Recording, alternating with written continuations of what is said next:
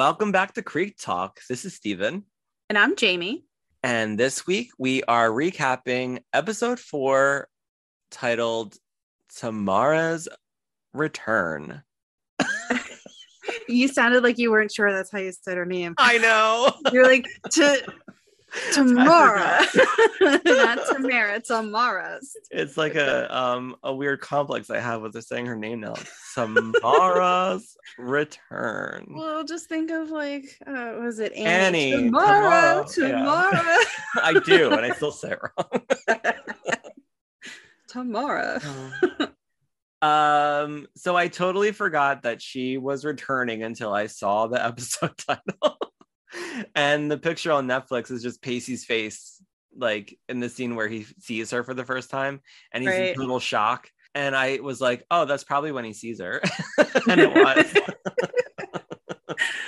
Yeah, I know. Oh my gosh. I forgot to. I'm not gonna lie. It's been a minute because it's been 2 weeks since we did the last episode.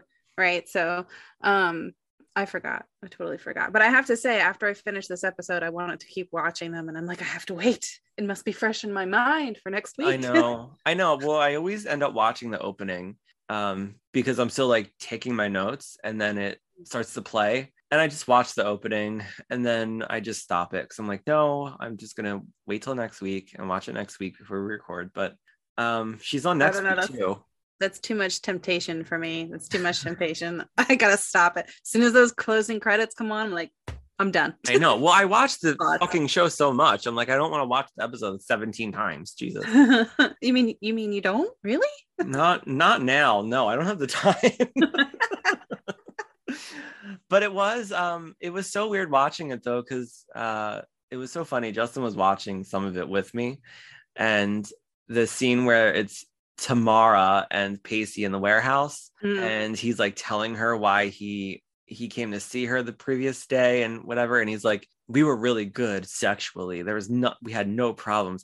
He was like, kids would never talk like this. And I said, well, that's the point of the show, Justin. Like he's like, none of them, nobody talks the way that they do. No. And he was like, oh, we are so sexually compatible. He was like, he would never say that. He would be like, yeah, you were like a good lay. Like that's what he would say.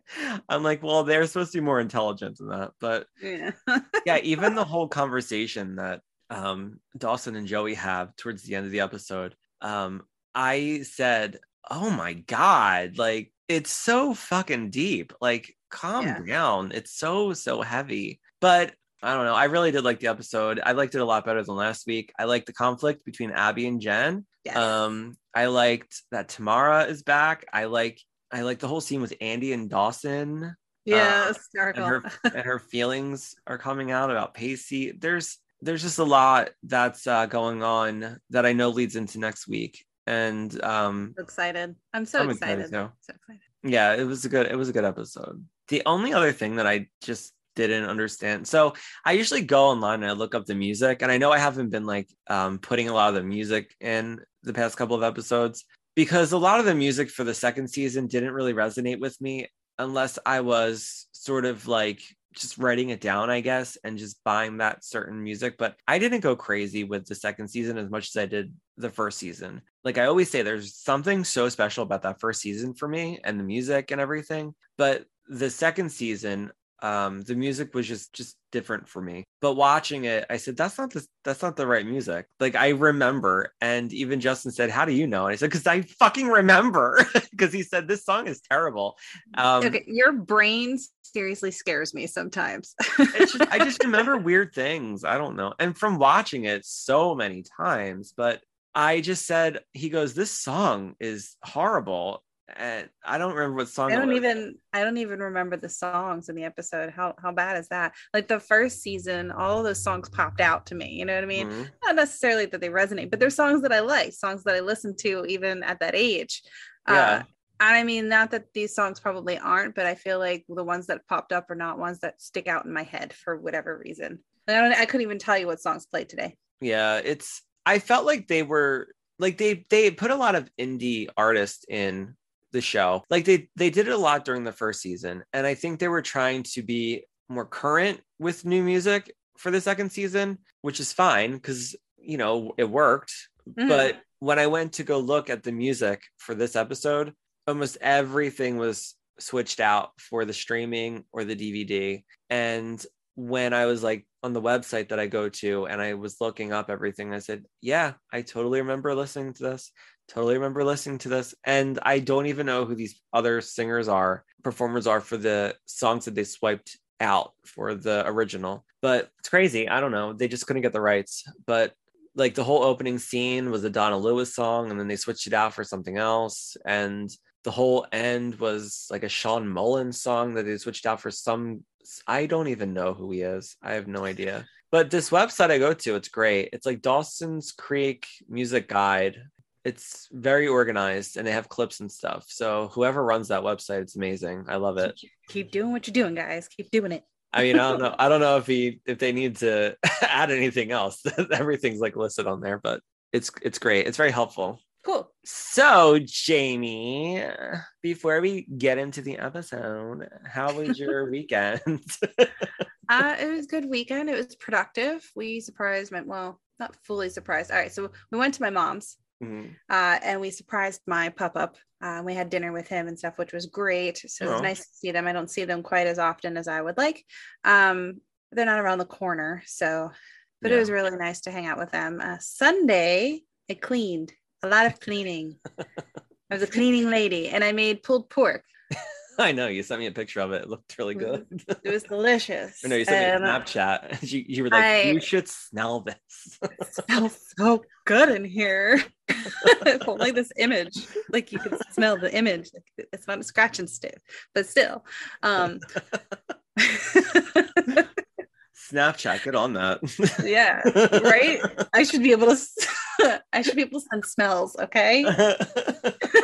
Oh my God, let's create this and become millionaires. I don't know how that would work, but I don't know either. It could happen. That was a lot of fun. And for all of you non-meat eating people, sorry, not sorry. Not sorry. But this weekend I'm excited. We're going to an arts and crafts show somewhere in Jersey. So that's going to be a lot of fun. I'm excited. We're going crafting. And then we get to go to a couple of craft stores like Hobby Lobby and Michael's. I'm very excited about that. Mostly because I've actually never been to a Hobby Lobby. They're not near me. Yeah, they're not near me either. I need to go. I need to get my crafts on for the holidays. So if they got stuff that's for sale, time to get started, right? So yeah, they said that they're supposed to open a Hobby Lobby near me somewhere. So there's a bunch of stores that closed down in like a strip mall near me, and there's like a restaurant over there and a Sonic, and I heard that they're supposed to be putting one over there, and I was like, really? It's such a weird area to put a Hobby Lobby. But it would be busy, it would bring a lot of money into the area. I know, because who doesn't like crafting? I mean, right. I don't really like going to Michael's or like Joanne Fabrics, but I go there because, oh my God, AC Moore's. Did you ever go to AC Moore's? Oh yeah. Oh my God. When we were kids, we all had those like little beads where you would make bracelets. We all had our own like plastic. Or the lanyard. I was always doing lanyard. I had lanyard on everything. I had pens that had like the staircase or ladder or whatever, the Chinese ladder. I forget what it was called. Something. I always had this one. All my pens were covered in lanyard. I'm pretty sure I still have the entire drawer filled with lanyard in my like craft. Where is that drawer? In your parents' house? No, it's here. Oh no, I have it. I think it's in the attic still. I guess it never made its way into my office. Oh, well, you'll have to get it since you have all of your other craft stuff. I will. I'll put it under the table. Yeah. Well, for me, I took off last week. I took off Thursday and Friday, and I just did some shopping. Yeah, that's usually what I do when I'm off. I just go shopping. And I ended up going over to my friend's house for a Friendsgiving, like a small thing. So Justin went out of town for the night with his friends. And so me and Justin like have the same friends before we even met. So like I was friends with all of them. He knew all the guys from high school. I knew them through my friend Aubrey, and it's weird. So like we're all friends. But he went to Atlantic City and hung out with the guys because they went to some show. And then me and Aubrey and my friend Jen, and it's usually our other friend Nikki, we end up like just doing whatever. But Nikki couldn't come. So we just had like a little Friendsgiving. And I tried to make Starbucks cream cheese pumpkin muffins, but they didn't turn out how I wanted. They were still good, but they didn't turn out how I wanted. But it was fun. I had some wine. I drank 2 bottles of wine.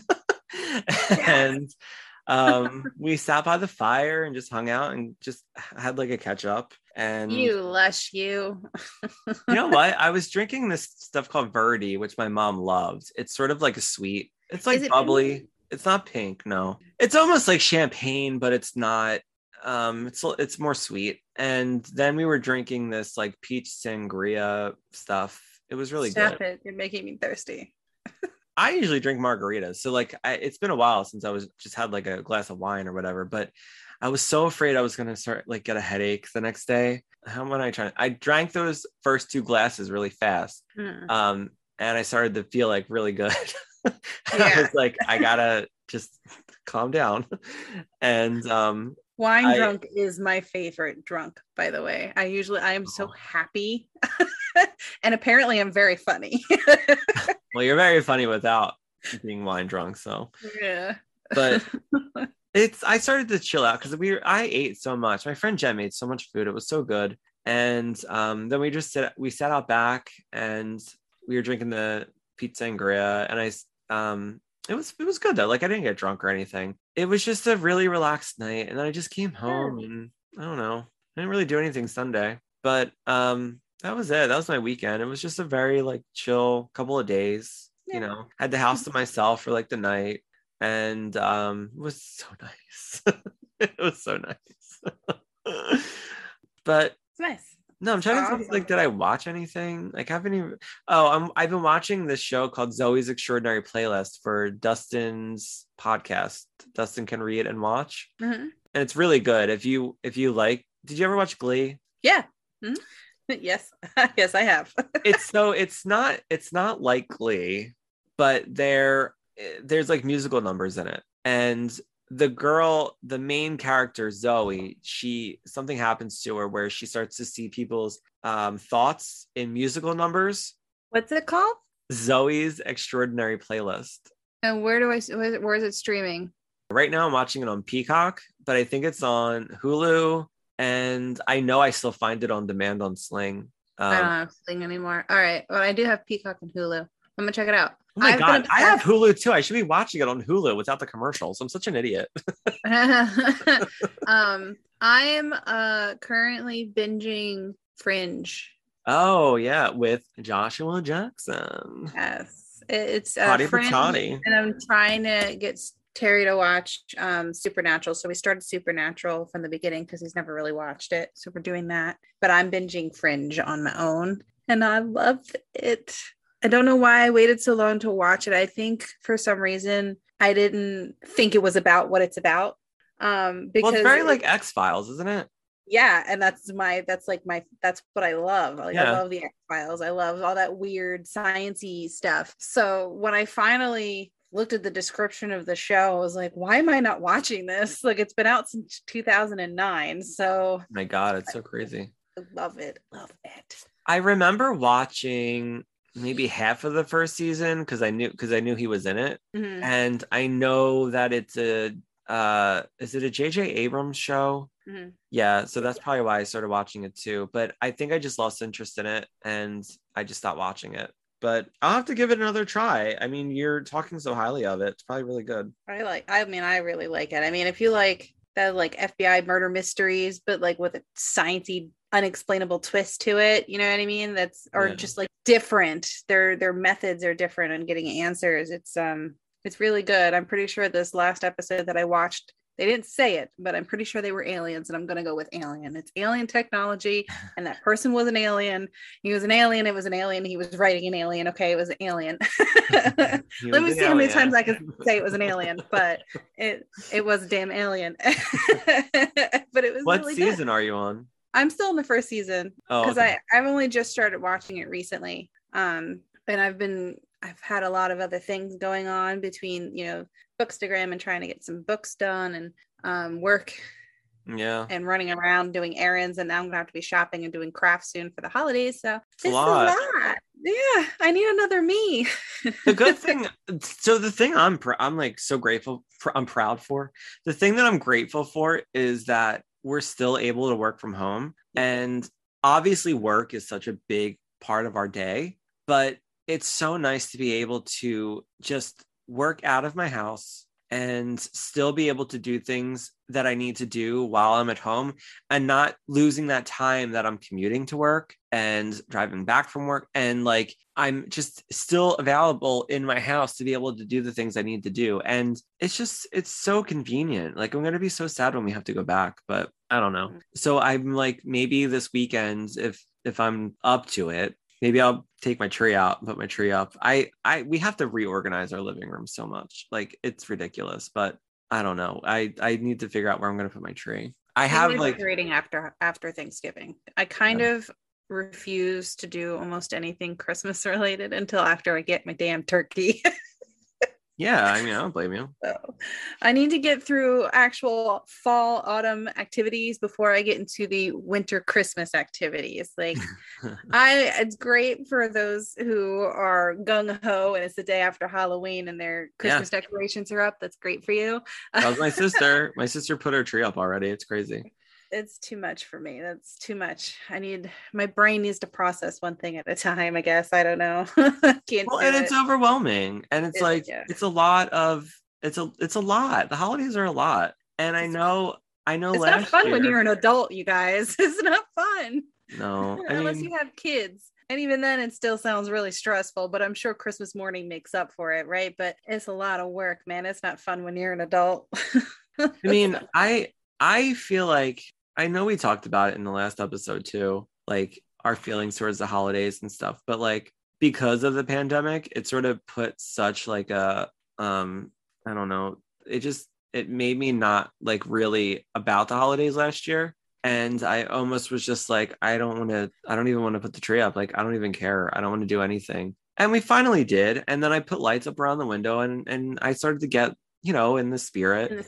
Mm-hmm. And, last weekend I ended up going to Walmart and they have like their $2 like ornament section. So I bought like a bunch of like fun little ornaments just to decorate my apartment with, just cute little things. And like, that's how I slowly start to get into it. But it's just weird how it's already almost here. I know. And for those of you that are kind of confused, we're recording now. Thanksgiving hasn't happened, but you're listening to us and Thanksgiving has passed. Right. So I know. I think there was some confusion about that. We record at least 2 episodes ahead. And by the time you listen to this, our Thanksgiving episode will have already been out, and we hope that you enjoyed it. Pieces of April, starring Katie Holmes and a bunch of other actors. And includes special guest Lauren from Swapping Horror Stories podcast. So check it out. It was a really fun episode. Great episode. But not to confuse you guys, because we're getting a little crazy and off, and you guys are going to be like, wait a minute, we just had Thanksgiving. Well, we haven't yet. Yeah. Not until next week. I know. We know what we're doing, I think. We're going to be confusing our people here. So, all right. I know. Wow. When I go back and listen to it, I go, wow, we're having a therapy session the first half hour. This is deep. I know. It's so funny. Therapy first, then Dawson's Creek. I'll end up being like, wait, I have to post something about, I already did it. I did this already for the Instagram. I remember I posted a thing for the double date episode because we had just recorded that episode, but we were already like 2 episodes behind because that was our new episode. And you texted me and you go, fixed it. Yeah, you go, I fixed it. It's not the right, you put the wrong information. I was like, what are you talking about? And you're like, that's not until episode whatever. And I go, oh shit, I'm confusing myself. I'm like getting ahead of myself. It was so funny. I was like, thanks for noticing. I tried to catch it really, really early, but I think one of our listeners was like real confused. They're like, I thought that was something else. And I'm like, what? I'm sorry. I know. I was like, I'm such a connoisseur with this fucking show and I fucked it up already. I look like a fraud. This person, they don't even know their episodes. Did he really watch the show when he was a teenager? I don't think he did. He doesn't even know when Joey and Dawson's first date was. I do. I'm just getting confused. We're only human, guys. Exactly. We got a lot of stuff going on here. By the time this is out, I will also have done Shelly from Tales of Point Horror, her Instagram live. She's having me on as a special guest to review Prom Night with Jamie Lee Curtis. So, I mean, it'll already have aired by the time this it goes up, but check out her page too. I'm going to say it now. I probably pretty sure I had a really good time. I'm sure you did. I can't go into the future right now to check. I'm gonna say I had a great time. Where's a DeLorean when you need him? I know. Jesus. Or a phone booth. Oh my God. That takes you Back to the Future. Back to the Future is the DeLorean. The phone booth is Bill and Ted. Yeah. But they go to the past. Take you to the past? And they do, but they go to the future too, don't they? Or was it only a history lesson? I feel like they go to the future too. They go to the future. Because they end up with a bunch of weirdos that worship them, remember? And they made all this music. Or am I getting that confused with the other one? It doesn't matter. I don't remember. Wait a minute. This is a Dawson's Creek podcast. It doesn't matter. Wait a minute, though. I need to know. Wayne's World had no time travel at all, right? No. Okay, then it was Bill and Ted. So Bill and Ted do go to the future. Wayne's World had no time travel at all, right? No, not at all. Dude, I don't know. All those movies are kind of a comedy. So oh my God. They do some dumb stuff. This is going to be a 30-minute tangent about what happened in fucking Wayne's World, Back to the Future. That's why you think it's time travel, because it's their memory. Jamie. You're probably right. Yeah, that's what you're thinking. Makes sense. Oh my gosh. Because they would go. Yeah, I know what you're doing. I know what you're thinking. That was right there. In your head. It's Bill and Ted. They go to the future because they're like worshipped and they have like this band and all this crazy stuff and everybody loves them. So they have to go back and pass that history exam or whatever. I vaguely remember that movie. I remember seeing it when I was a kid, but I don't remember Keanu Reeves is in it. I mean, come on. Oh, he's like hotter than ever now. Are you kidding me? That man aged like fine wine. He doesn't even look like he's aged. No, I'm pretty sure he's vampire. He was in a movie with Katie Holmes and Greg Kinnear and... Really? Yeah. We should watch it. It's called The Gift. I remember seeing it in the theaters. This was known as Katie Holmes' first nude scene, this movie. Oh. So I recently looked it up because I was like, I remember when Katie Holmes was nude in a movie because it was like such a big deal because she was like sweet Joey Potter, innocent Joey Potter. And she did it because she wanted to get out of that whole, like, that's why she did Pieces of April. Yeah. She was trying to do all these different like roles. And I remember seeing it with my friend at the time, who I'm not friends with anymore. And I remember being like, oh my God, she's naked. It's so weird. Because I never looked at her like sexually ever. I was just like, I can't explain my brain. I don't know. You don't have to explain your brain. It's okay. Yeah, it was just like I didn't look at her as like a sexual object ever. But Keanu Reeves was in it. So now I think of him as a sexual object. It's a little different. I need to go check this out. I'm gonna have to look this movie up. Maybe it could be a movie that we recap. I'm down for it. Yeah, I don't know. I mean, it's got Keanu Reeves in it, so now I'm curious, and I don't think I've seen it. So I think it's actually streaming on Prime. So I'm gonna find out. I'm pretty sure it is because I think I added it to my queue. The Gift. Yeah, it's a Sam Raimi movie as well, who did Spider-Man and he did Evil Dead. Okay, so it was the 2000 movie. She did it right after Dawson's Creek. It is on Hulu. It's on Paramount Plus. It's on Prime. Oh, good. It's on a bunch of other ones too, but those are, we've got some options. So, all right, cool. Yeah. Well, maybe we can look into that for the future. Gift like the Christmas gift? No, I don't know. No, it's like a mystery, like crime, suspense. Thriller mysteries sounds like fun. But yeah, it's so whatever website I was reading about it, they were like, it sort of came and went. It was supposed to be this big thriller because it had all these like names in it. And it ended up just being known as the movie that Katie Holmes got naked in. But I remember I liked it. I don't know. I feel like this is going to be something that I'm going to like because it's got supernatural clairvoyance in it. All right. Yep. This is for me. Yeah. I can't think of the actress name. The main actress. It's Kate something. Kate Blanchett. Kate Blanchett. Yeah. She plays like a medium, like psychic, whatever. And clairvoyance. Yeah. She can see like, I think she's there to like help figure out who murdered somebody. I don't know. Hilary Swank is in here too. Yes. Yeah, there's a lot of people in it. Watch it and tell me what you think. A haunting psychological thriller. The Gift is ultimately a profound celebration of the human spirit. Released December 22nd, 2000 in the United States of America. Oh, it was released in 2000? That's what it says, yeah. Oh, I thought it came out after she was off of Dawson's Creek. I guess not. It says 2000. There is one that was done in 2015. I didn't look to see which character got. No, it's a different one. But oh, look at Keanu Reeves. All right, let me put this down. We need to get started. These poor people are listening to us rant about random stuff. Yes, we do. But the one thing that she mentioned in a recent interview that she did was something about how they asked her if she would ever do nudity, and she said, I did it in my 20s when you're supposed to do it. And she said, I'm not opposed to it. And if the role ever called for it, I would probably do it again. You know what's so funny, though?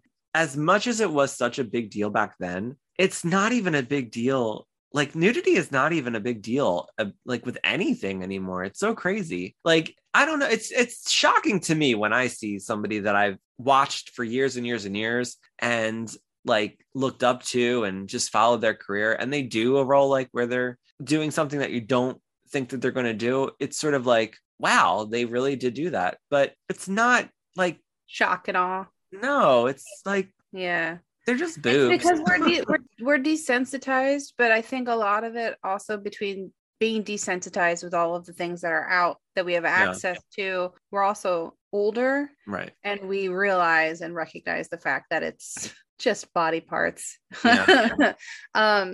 For younger audiences, it's probably going to be different, but they are also at this point desensitized. Everything is online. Everybody is online, and they have access to naked people whenever they want. Porn is free. So it's crazy. It's so crazy. Yeah.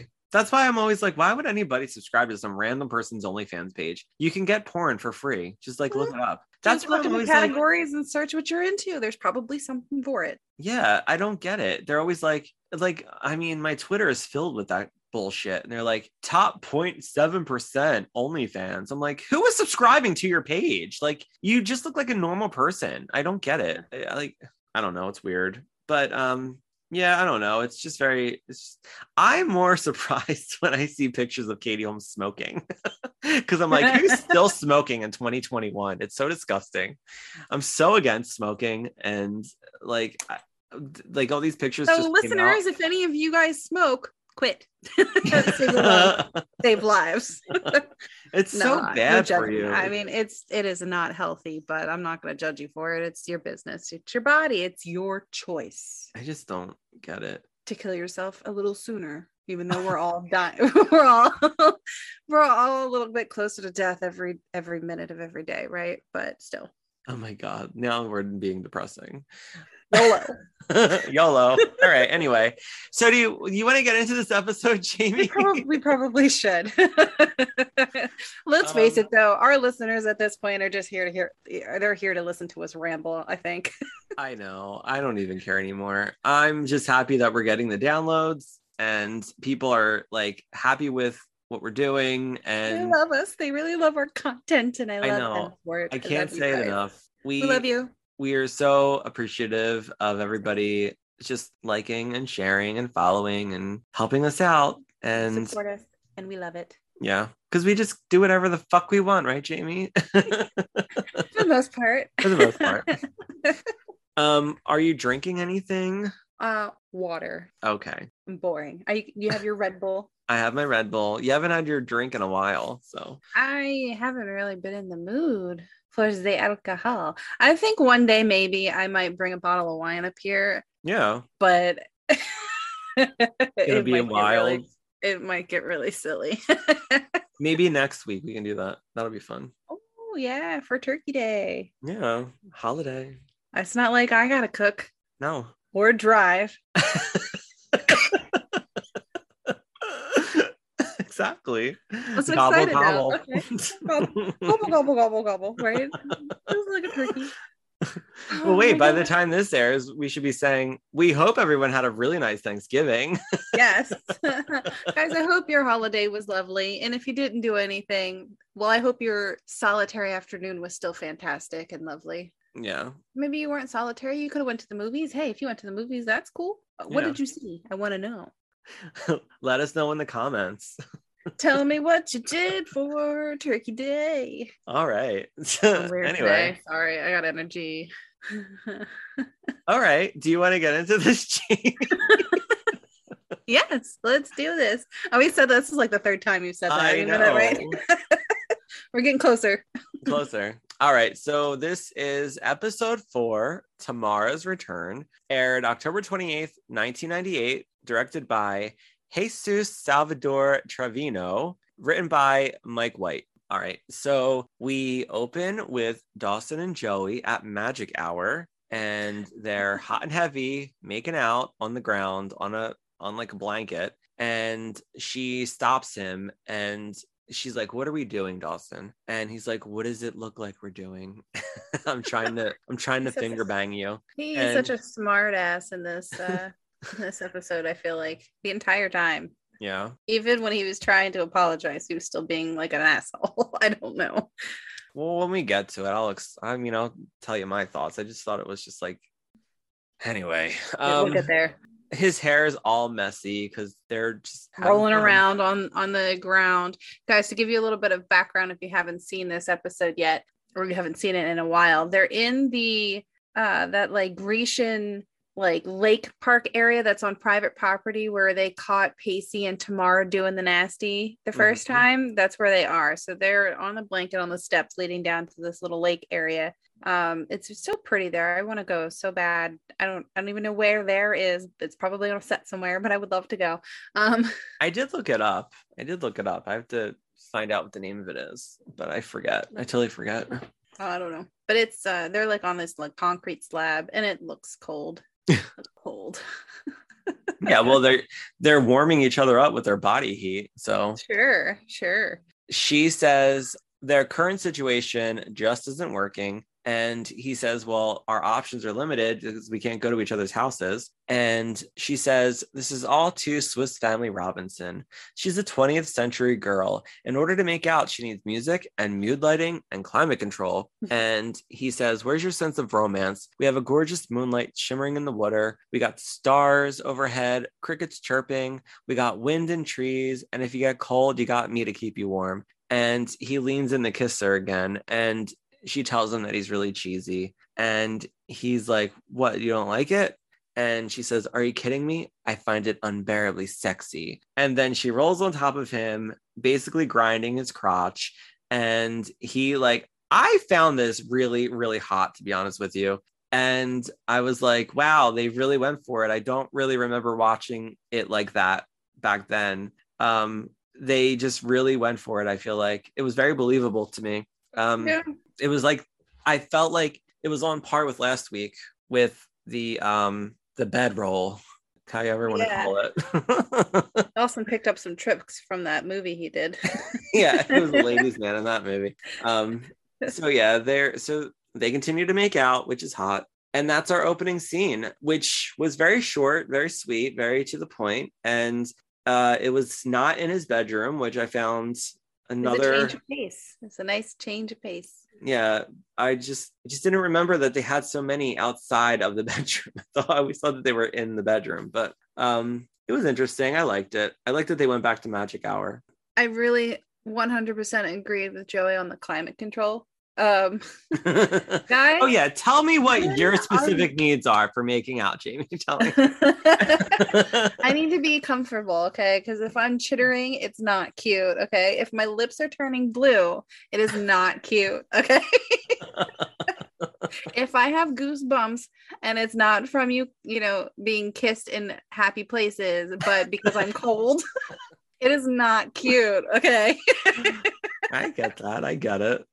And girls are, I feel like, in my opinion, and most experiences, and women are always colder. Like, we're always cold. Guys are always like a freaking furnace, and the rest of us are always in like tons and tons of layers, unless you're going through menopause. Ladies, I apologize, and I'm also not looking forward to it. One step at a time, Jamie. One step at a time. But I mean, I don't like to be cold at all. I don't But I either. also don't like to be sweating hot. I want to be comfortable, okay? Climate control is key. I don't want to be sweaty and stinky. I don't want to be next to somebody sweaty and stinky, unless it's a good sweaty. Yeah. But it's usually just, from being hot, and that's not cute. Yeah.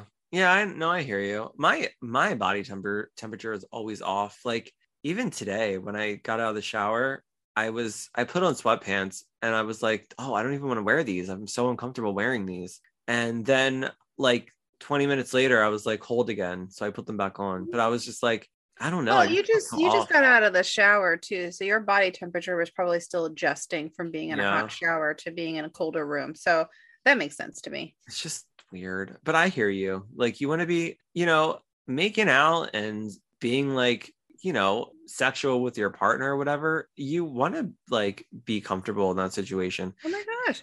To me, I mean, laying on that rock hard ground did not seem comfortable to me. It was probably no. hot in the moment, but like I've never done that. I've never done that. Anyways. Crickets. We can move on. All right. Moving on. So now we see Dawson and Mitch walking downtown. He's stopping to look at a property that he's interested in buying. And we see a woman walking up to them wearing sunglasses, and we see that it is Miss Tamara Jacobs. And Did you ever notice what drove me super crazy about this is Tamara is selling property that has never been mentioned before. I don't think that bothered me as much as the clothes that she was wearing, because it looked almost identical to what she was wearing in her very first episode. It was weird. They like sort of matched her up in that dress, that same dress. First appearance season 1, first appearance season 2. Yeah, I was just like, they couldn't just like changed it up a little bit. I don't know. I feel like she didn't look as put together in this episode as she has in episodes past. But it bothered me the first time I watched this episode, and then the second time I've watched this episode, that she all of a sudden has a location or property she needs to sell that isn't her beach house. And I'm like, why does a teacher have this other location? Did she explain? No, I don't even think it ever gets brought up. So we just accept the fact that this teacher, which I'm sure her salary is probably not astronomical, right? Well, she was married to a rich businessman. Maybe she had money to buy property. Maybe it was his property. Maybe. And she's trying to get rid of those assets. Well, that could be it. I think that might make me feel better about this entire situation. Yeah, because I don't think it matters, Jamie, because it's just a way for her to be back in town. Because it's just a show. I get it. The wheelchair theory, okay? Oh my gosh, yeah, it's the wheelchair theory all over again. There's no reason for it other than for her to be there. What happened to continuity, man? What? What's that? So, she walks up to them, and Dawson calls her Miss Jacobs. Like, he's shocked that he sees her, first of all. Oh, yeah. He's like, I can't believe that's her. And she tells him she's not his teacher anymore. He can call her Tamara. And we see Mitch sort of look at her like he's sort of like checking her out. He's kind of like intrigued by her. And Dawson asks if she's back in Cape Side, and she says no, she's just trying to get rid of this property. And that's when Dawson leaves for school. And we are now at Cape Side High, and we see Dawson looking for Pacey in the hallway. And he says he has to talk to him about something. And he says, let me guess, you and Joey are having another lover's spat and you want my opinion. Well, here it is. Joey is being sarcastic and oversensitive, and you are being self-absorbed and suffocating. Problem solved. And I said, wow. So this whole time, the writers knew exactly what they were doing with these characters, because all the times we talk about how fucking self-absorbed he is and suffocating and all this stuff, the writers are writing him to be exactly that way. It's not even like it was an oops. It was on purpose. Mm-hmm. It's so I was like, wow, they're telling us right now. So yeah, I thought that was hilarious. That they got a lot of feedback. Yeah, maybe. And they decided to throw that line in there. Probably. And Joey is sarcastic and oversensitive, but Dawson is really self-absorbed. I mean, So Dawson tells him it has nothing to do with him and Joey. It involves Pacey. And he says, oh, do I owe you money again? And he's like, no, you don't owe me money. But he's trying to tell him that about Tamara. But he can't get it out. And then just as soon as he's about to say it, we see Andy come up and get something out of her locker, which is right next to Pacey's. And when did that happen? Well, I thought it. Oh yeah, you're right. I thought they were across from each other. I don't remember. I just remember in the last episode, Alternative Lifestyle, they were sort of. No, it wasn't even then. They were just walking down the hallway. I don't remember, honestly. I don't notice that stuff unless it's like a constant thing in the show. I don't right. Know. I don't remember. I don't remember. But oh well. he's like, I want to tell you this in private, and Andy's like, I'll be out of your way in 5 seconds. I just got to get a book. Pacey's like, look what the cat dragged in to Andy. I thought that was funny. I love their banter. Yeah. I love their banter. So Pacey's rushing to get to class. He says that if he's late, that the teacher's going to flip out on him. Mm-hmm. And he says, find me after school. We'll talk about it after school. And he's like, I can't. I have a thing with Joey with this art thing. And he's like, oh, the things we do for love. The sacrifices we make for young love. Yeah. He's I don't know. But he's funny. So he never gets to tell him what he has to tell him, and they end up going to class. So, okay. So this is the stuff that I hate in movies and TV. He could have just said, someone's back in town, even if it was in front of Andy. He could have talked in code. He could have spared that 1 fucking second before he had to rush to class. Right. All he had to do is that teacher's back in town. Right. That teacher's back in town. 5 words. Simple as that.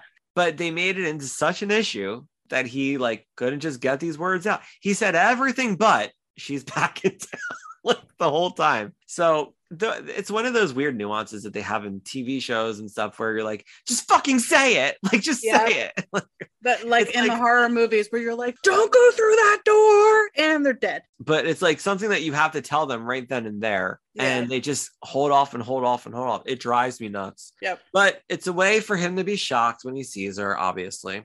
Or when they're trying to explain something really sensitive. Right. But they can't spit it out. Mm-hmm. It's with what is it, the April? What did we just watch? Pieces of April. Pieces of April, with her knocking on her neighbor's doors trying to see if they can use the stove. Yes. And she just couldn't find the right words. I'm literally just tell them, I need to use your stove. Is it possible? My stove is broken. Right. Your stove is broken. Can I use yours? Mm-hmm. My stove is broken. Can I use yours? All of this can be done in under 10 words. 1 sentence. 1 sentence. Not even a run-on. Instead, she's no commas needed.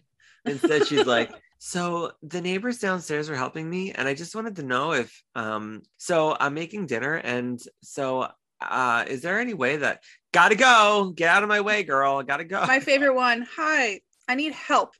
Yeah. Okay. I'd be like, I don't want to help you, get away from me.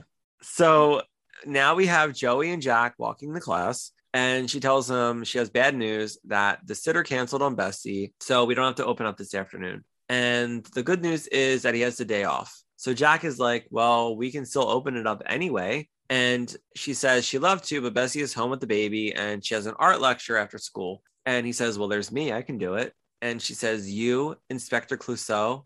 And Jack says, you don't think I can handle it? And she says, ever since they hired him, it's been a slapstick comedy. She's And so mean. I know she's pride. Yeah, that's what I said. Really does. She's such a fucking bitch to him this whole episode, and just sort of like she doesn't realize she's being insulting. No, she doesn't until he like responds, but he responds in such like a passive manner. Like if you really watch her face, she does a really excellent job at just like, did what I like, she's thinking about her words because of how he responded to her, because it wasn't the normal banter she's used to. You know what I mean? She's used to interacting with Dawson and Pacey and them giving it right back to her. So she doesn't think about the things that come out of her say, she just says them. With Jack, he doesn't respond in that kind of way. He you know what I mean? His outlook is different. He's very calm about it, and he just kind of takes everything in stride. Even if he gets offended, he doesn't like make a big deal out of it. I think he recognizes that's just who Joey is, and he just lets it slide. But I think the reactions that she's getting from him is enough for her to just kind of be like, he didn't react the way that I thought he was going to. Maybe he took it differently than I thought. You know what I mean? And I think she just kind of like, she has those moments of realization, like, yeah. You know, that's all I can think of is, I always get uncomfortable when I meet somebody new and they don't get my sense of humor, or it's hard. You're like, it is am hard. I that weird?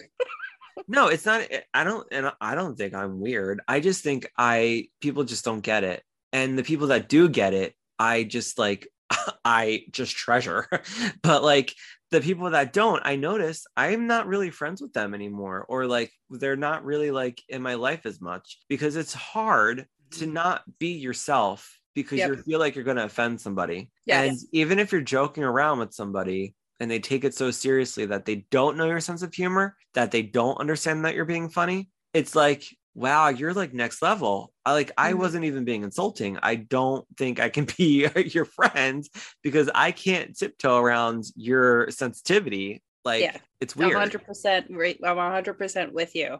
Yeah, I don't get it. I don't know. I mean, there's like a line though between the way that we are and then, you know, super negative behavior, like, you know, racist jokes and sexist jokes and whatever, you know what I mean? So you have to really understand the other person on that kind of a level, because if not, somebody's going to be getting offended and it's just a relationship that will never work. And you're 100% right. You shouldn't have to tiptoe or walk on eggshells and hide your personality in that kind of way. Comedians don't. So no. And I don't think I'm a comedian. I just think, like, I don't look at myself as that. I just think I'm just a very like open type of person who likes to joke around, and you know, the people that get it, and the people that don't, I'm just like, oh, I don't think this is gonna work out. Yeah. Oh, I understand though, because it's the same way with me though. I feel like for the most part people understand me. I'm easy to get along with, but there have been those people where they've just kind of stared at me and they're like, she's weird, and I'm like, I'm gonna go over here where people understand my world. It's so weird. I can't even, I mean, we're both saying this, but like, and obviously we know each other so well, but like, I don't know anybody that would look at you like that and be like, she's so weird. Or like, because you're very like Terry says it to me every single day, but then he also goes, yeah, but you're really cute. Well, he has to say that. But he's just as weird as I am. Like, it's okay. Terry, I felt like when I met Terry, like when the four of us hung out that one time, I think he got my sense of humor and I got his. Yeah. Like, so I appreciated that, because like you never know when you're meeting your friend's significant other either. And especially with me, because I am a gay man, I have a lot of female friends, and sometimes their significant others are weird about it. And I've dealt with it a lot with friendships. And I'm always like, what, like, why? But when I met Terry, I was like, oh, I'm going to like this guy. Like, he's funny and he like gets it. And I didn't think he was like, uncomfortable or he like was being weird or anything.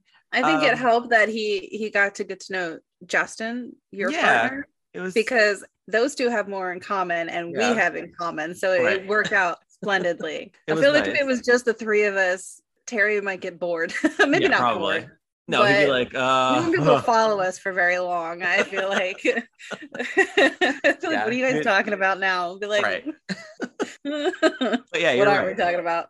it was good because the two of them got along, and you know, but it was it was just like refreshing to me because I've dealt with that bullshit like from so many past friendships and their partners. And I'm like, I don't want to fuck your girlfriend. Like, calm the fuck down. They're jealous. Yeah. And I hate, like, I will never say that about myself ever because I don't look at myself like that. I don't ever put myself up on that, like, that standard or whatever. But it's weird to say because you like, there is a weird jealousy factor when it comes to like these guys and being awkward. Whatever. It's jealousy. It's a trust issue. It stems from a couple of different things that they're insecure about their relationship. You know what I mean? So there's other issues behind it, whether it's because of that, you know, relationship or past experiences. Right. They've got some baggage if they're jealous over it. But anyways, what really also kind of got me about this scene is Jack's like, well, I'll open it. And then, and then Joey just turns around and was like, you know what? Okay. First of all, Joey's got a lot of power for being a high schooler, you know, even though it's her sister's business. And who would just do that? You have an employee who is not that great at his job, opening a business, a restaurant on his own. And it didn't even sound like there'd be a chef there because she literally says, don't burn the kitchen down. Like, don't burn the place down. So is he I guess he had to too? come in. No, I guess they had to have a cook come in. They had to. Yeah, I would hope so. Otherwise, Jack's cooking too. And serving tables and cleaning. You're doing a lot of work for just one person to run an entire restaurant. So I just thought that entire thing was just crazy. Every time I turn around when it comes to this restaurant, it's crazy stuff that's happening. Like, question mark. Joey is hiring people. She's firing people. She's, you know, having new employees open the business by herself. She's opening the business by herself. This is why it went down, right? Well, no, it gets burned down, right? Doesn't it burn down? Her father does something with drugs when he gets out of the slammer. I was because I said that's why it gets burned to the ground, but no, it's her father's fault. It's her father's fault for it burning down to the ground. But yeah, she tells Jack it'll be like a trial thing for him to see if he can handle it, and hell of a trial. Here, open a restaurant by yourself. It's just a trial run. Yeah. Bessie will be happy because she can stay home with the baby. Bessie and I will be happy worrying about her place burning down. I know. This entire scene. I mean, I get it. I also, did this even come up again later? I don't even think it comes up again. No, it never did. I said the same thing. I said they never. This is a dead end plot point. Okay, they never talk about it. It never gets brought up. Because I said the same thing. I said they never ever talked about it again. Nope. But when she tells him that he's been a slapstick comedy, he says, well, why don't you terminate me if I'm such an incompetent moron? And she says that she doesn't want to terminate him. And that's when she says, it's fine, you can open it. It'll be a test run, but don't set the kitchen on fire or anything. And Jack just she's like, you're not that bad. I'm just being really dramatic. Right. But he looks like he's like happy, but he looks like he's still like sad. There's like no emotion with him. Not yet. I don't know. Not until maybe later when they're at the art exhibit, but he's just very like just stoic. Is that the right word? Yeah, he's just he's hiding more. Yeah. And it could be because he's still questioning himself. I don't know. I'm not a psychologist. We just don't know anything about him yet. He's just all we know is that he works at the fucking ice house, and this is the first time we've seen him in school. So, well, I think this is the most that we get to see him too, and it's probably in preparation for the next couple of episodes because stuff has started to turn downhill by the end of this episode. Yeah, for our favorite main characters. So our next scene is we're at lunch with Jen and she's just picking out her food. She looks like she's literally talking to herself. And Abby comes up behind her with like a wad of cash in her hand. And Jen's like, get that out of my face. And she's like, it's her allowance time and she needs to go shopping. And she wants Jen to go with her this weekend. And she says she's not up to it. Abby tells her, you don't feel like shopping and you call yourself a woman? And Jen tells her she just doesn't feel all that festive right now. And her plan is to spend the weekend in bed counting her ceiling tiles. And Abby looks annoyed and she says, please don't tell me this has something to do with your ludicrous Dawson Leary fixation. And Jen just looks at her. And Abby loses her mind at this point and she's yelling in the middle of the cafeteria. And she says, damn it, Jen, you're such an ass. I love Abby so much in this episode. I'm just going to put that out there right now. I liked her until she started fighting with Jen, because Jen didn't do anything. No, that's a fair point. This particular scene, I really, really liked, because she's trying to pull her out, you know what I mean, of her rejection funk. That I agree with. Yeah, she's just trying to be like a friend, and she's funny. I love the words coming out of her mouth. Yeah, I agree with that. So she says, "What is so great about Dawson Leary? He's just a guy with a motor mouth and a limp billy club. Turn over a rock and find yourself another guy. The whole world's crawling with them." A limp billy club. Well, I don't think he's got a limp billy club with all the making out he's doing with Joey. So he's probably got blue balls at this point. But probably. But that's what walking the dog for every morning's for. Exactly. So Jen tells her that it's not that easy. She got rejected and it hurts. And she also feels on the outs with the whole Dawson, Joey, Pacey troika, she says. And she says that she used to fit in. So she's feeling like lost, I guess, it's also kind of a slap in the face to Abby, who sort of took her in. Yeah. And the three of them sort of just kind of discarded her. But Pacey didn't really discard her. I don't think Pacey was really that close to her to begin with. No. You know what I mean? They weren't, at least not yet. But she's not really in their group. Like she sort of was in the beginning, but it was really just her and Dawson. And then because they were dating, Dawson would just invite her to things. So it wasn't like she was like really good friends with the three of them. No. They just happened to be there at the same time, at the same place, whatever. But it is weird when situations like that do happen, when you do sort of feel like you're on the outs with a group of friends that you're still getting to know. And, you know, she is still the new girl in town. Yeah. I mean, think about it for a second, though. You got Jen, who she's not going to hang out with Joey because her and Joey have had issues since day one. Mm-hmm. Like, they had moments of civility and where they got along, but most of the time they not so much on Jen, but Joey doesn't really like her. The only connection she really had to that group was Dawson. Mm-hmm. And now their relationship is estranged because of, the breakup and everything. So she just doesn't have that kind of connection right now. So I get it because she's probably used to being around them, but at the same time, you got to give that relationship time to heal. You know what I mean? So that it's not so raw, and it's raw for her. She just got rejected. I'm sure she wouldn't be a lot of fun being around them. It would probably be awkward. You know what I mean? Because the last time she was near Dawson, she practically threw herself at him. Right. So, by the way, also not a fan of Jen's hair. Me either. I don't know what they did. It's a mess. Even in all the promotional pictures for the second season with her hair, it's so terrible. Like, I thought the first season was bad because it just looks so weird. Like, even the long style was weird. They do fix it though later in the seasons. I know by the third season it's at like a longer length, but the more she grows it out, it looks better. But it does start to change throughout the seasons. But yeah, this second season hairstyle is just, it's like the pits. I don't like it at all. It's not fun. It's a faux pas. But I really liked Abby's response to trying to get Jen out of this rut. So she tells her that she should count her blessings because those people are boring. And so Jen says she just needs a few days to nurse her narcissistic wounds.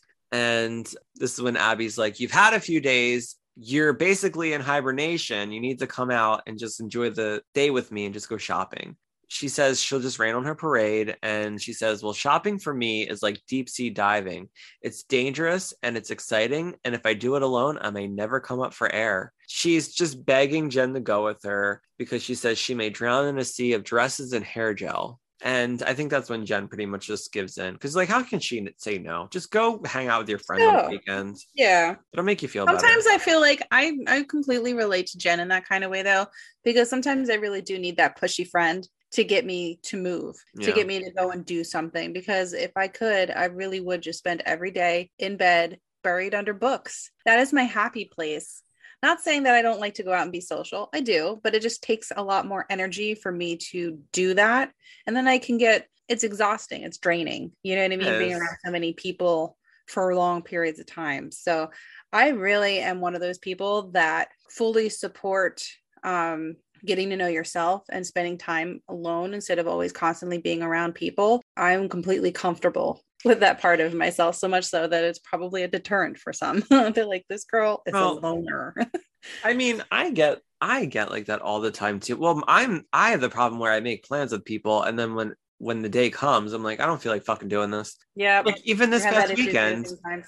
I knew what we were doing like Hard. all week, and I basically just I don't even think I did anything all Saturday. I think I just like cleaned my apartment up a little bit, and I don't even think I went out. I didn't do anything, and then I made the muffins, and then I just was like, oh, I'll make the muffins, but I know I gotta go out later. It was just that sort of thing. But then once I'm there, I'm having a good time, and I'm happy I Yeah. went. So It's just the getting ready and then yeah. leaving and actually going places. Mm-hmm. It's a lot. It can be daunting. Yeah, Like, you're like, I'd rather just stay in bed and just watch fucking TV all day. Like, it's so sad, but it's so true. And I'm sure a lot of people can relate to that. oh yeah. Especially, and I feel like that has gotten a lot worse with the pandemic because you don't know every rule, every state, every building is different. Like you don't know what you're walking into until you walk up to the door. And then just it's a lot. It is a lot. It's true. Yeah. I'm now Well, officially a hermit. well, I feel like the pandemic is sort of like helping us all with being able to, if we don't want to be around people, it's easy to say, I just don't want to be around you because Yeah. I don't know if I'm going to get COVID. But it is becoming a little more easier, I guess, because people are getting vaccinated and all this stuff. But it's still scary. I'm not going to make this a whole pandemic conversation because it just depresses me. Let's move on. So now we are with Andy and she's in class. She drops a bunch of VHS tapes. If you're young and you're listening to this, a VHS tape is a cassette that you put in a VCR and it plays a Steven, movie. what's a cassette? What's a VCR? Okay, so a VCR, it's called a video cassette recorder where you play the VHS tape and you watch it, and you watch it on your TV and you can fast forward and rewind and you can record on it, all this fun stuff before we got a DVD player and streaming. So The VHS tapes are about half the size of a brick, black plastic, and have film inside that you have to rewind when you're done watching the movie. And don't put that movie near any magnets because you will ruin the film. Yeah. I still have a VCR because I still have like a bunch of VHS tapes. I'm gonna get angry now because I'm still thinking about how I got rid of all my horror movie VHSs. Like I should have kept them, but whatever. Somebody's using them now. So she drops a bunch of tapes and Pacey comes up and helps her pick them up. And I notice he's wearing those Jesus sandals that I used to have when I was younger. I hate those sandals. Oh my God. I still like them. Everybody. Those. I think that a lot of guys like them because they were comfortable from what I hear. Yeah, they're good ones though. Yeah, so it's not the sandals that's the issue. It's when people wear those socks with the sandals. Oh yeah, I never wore socks and sandals. That was always weird to me. I mean, not even like the Nike flip-flops because I get lazy and I slide my slides on and it's whatever. I mean, those specific like Grecian style sandals with socks. Who does that? It's weird. Okay, let's go back to the 90s and just tell them, no, don't do it. I don't know why people did that either. They were called sandals for a reason. Yeah. Don't so wear socks. I used to have like so many pairs of those, but the strap, the one strap would always break and you'd always have to replace them. But the ones that he was wearing looked like really nice ones. I was like, they need to come back. I want a pair of those. I'll still wear them. I just don't know. I think is it Tiva brand? They might make them. Maybe I'll buy myself a pair. But I used to wear flip-flops all the time. I don't ever wear flip-flops unless I'm at a beach or a pool. The Old Navy ones because they were cheap and they worked. But now I got a pair of those Nike slides and it's like they're so comfortable. Oh my God, they're like walking on air. Now I know why everybody has them and I need more cotton. I need more like colors. I don't have Nike slides. I used to have a pair of Nike slides. They were blue, but I outgrew them. But I still have a pair of Adidas slides from back in the day that still fit me. It's crazy. but I haven't worn them in years. And I'm like, well, I can't believe I still have these, but I still have the first pair of blue Old Navy flip-flops and I've bought new pairs since then, but I still wear these pair because they fit my feet perfectly and they're not dirty or weird or anything. I'm so impressed, Stephen, because I lose mine. I can't tell you. And then I try to avoid getting black and blue because those are the only colors I buy. I always lose one, like they're siblings. So then I have one left foot black, one right foot blue, and I can never find their siblings. So I am always wearing two different colored. I can't do it. That's so funny. I lose them. How do you lose? I don't know what it is about these flip-flops, but they disappear. They like get brushed under the bed, and I don't see them for an eternity. They're just gone. God. I always keep mine in my closet, so. I don't even want to talk about my closet. So Justin always goes like, I take care of my stuff. Like I have stuff from like years ago that even if it doesn't fit me, I just keep it because like it's sentimental. But like I don't have like piles and piles of fucking clothes that I don't wear anymore. I do donate stuff, but there's stuff that I have like shoes and shirts, whatever. And Justin will go through with stuff and I'll be like, I have no clothes. Like, how do you still have this stuff? And I'm like, because I take care of it. Like, like what do you mean? Like, I just can't get into my closet. If it stops fitting me, I'm like, I don't want it anymore. So whatever.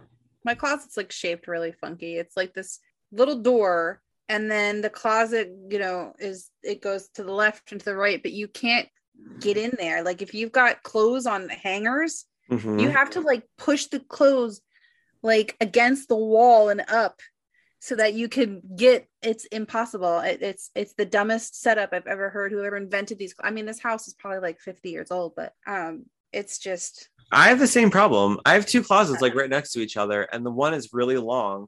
Yeah, you can't, and like the door is like this big, and you can't even. You literally have to take a flashlight with you and go on an adventure. Yeah, it's so annoying. Through clothes. I feel like I'm going to Narnia. Okay, I'm going through the wardrobe. The wardrobe to get to Narnia. That's like that's what it feels like when I go in there hunting. I don't even bother anymore because at least I know that I'm not actually going to end up in Narnia. I mean, if I was going to end up in Narnia, then I'd probably go in there more. But I'm not. So, but in this scene, we find out that Pacey loves Dumbo. Yeah. So, yeah, he likes Dumbo. He's saying the names of the movies, and he's like, Ghost, The Way We Were, Pardon Me While I Gag, Oh My God, Dumbo. And she says, okay, so I have a grade school mentality when it comes to movies. Get off my back. Like, she always thinks he's, like, coming at her. It's so funny. Always. Yeah. And he says he loves Dumbo, and she doesn't believe him. And he tells her it's in the pantheon of his all-time favorite movies. And he says he cried when he saw it as a kid. And she still doesn't believe him. And he starts explaining what made him cry about it. And she's just walking to her locker, just listening. And he says, it's one of the saddest movies ever. And Andy says, this is really strange. Just when I've written you off for good, you dropped this whole Dumbo bomb on me.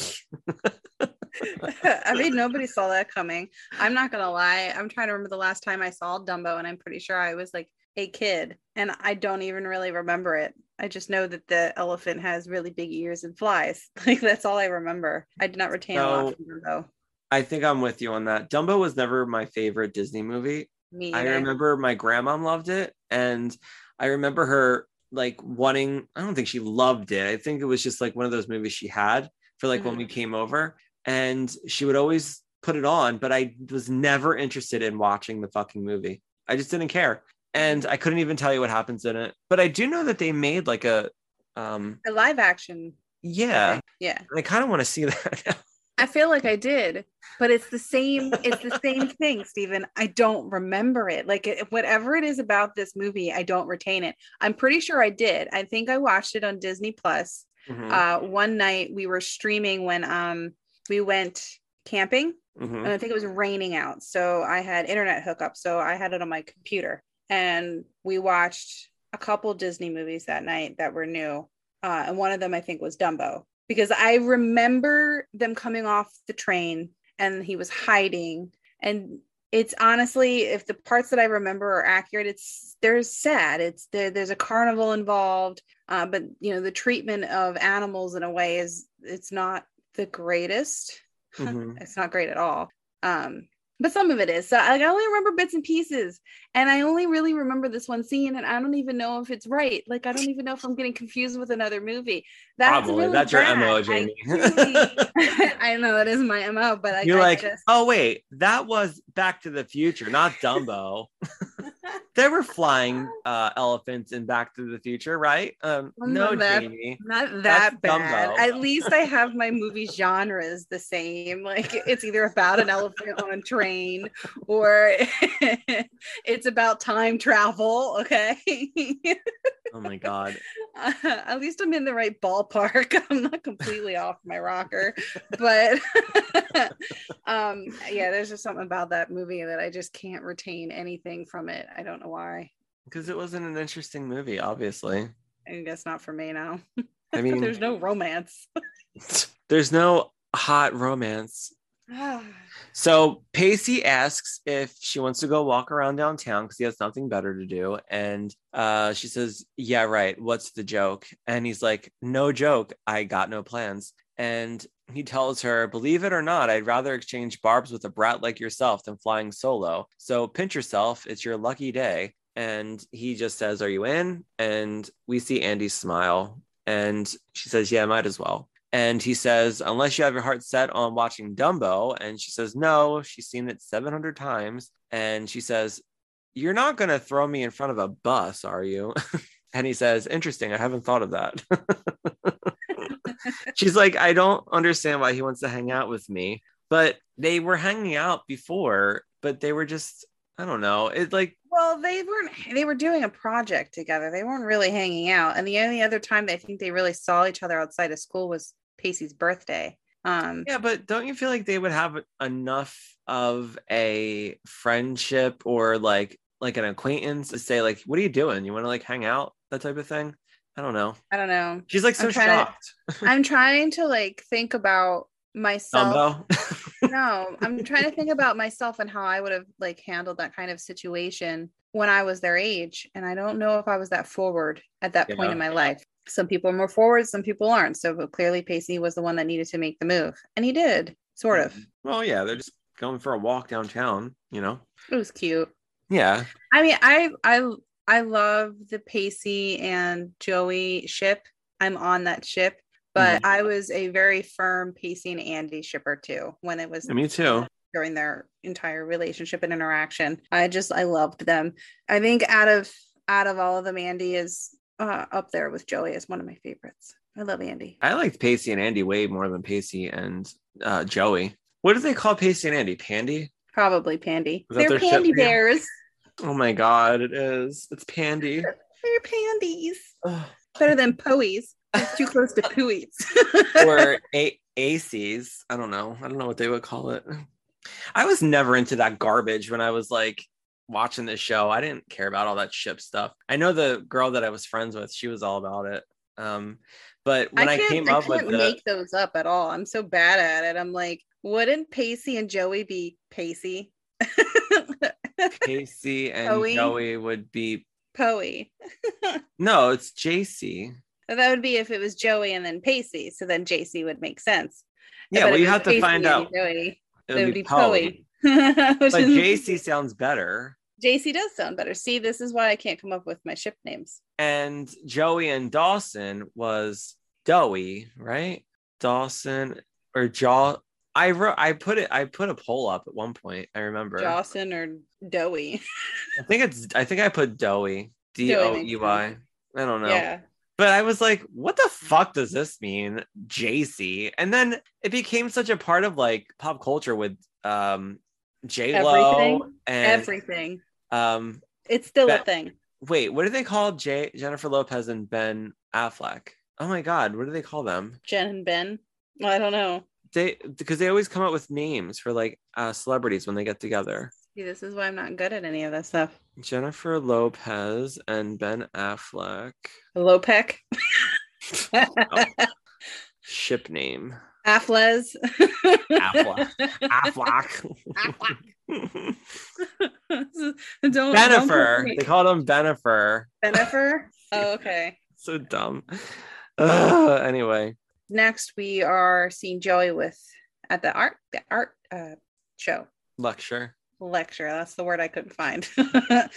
That's the lecture. Yeah. So Dawson looked like unimpressed. He didn't care. He didn't want to be there. Yeah, he was bored. Yeah. But Joey was like so into it. So this is really great because this is the first time we see her interested in something other than him, Dawson, or her sister. You know what I mean? Her This job. is the first time. Yeah, exactly. This is the first time that we see Joey show an interest in something other than her life with Dawson, which was fantastic. It sucked that this entire time, like, Dawson doesn't even take it seriously. Even when he's trying to apologize, he's still not. In my opinion, I don't think that he was still very authentic. Yeah, because he's like Pacey said earlier, he's so self-absorbed.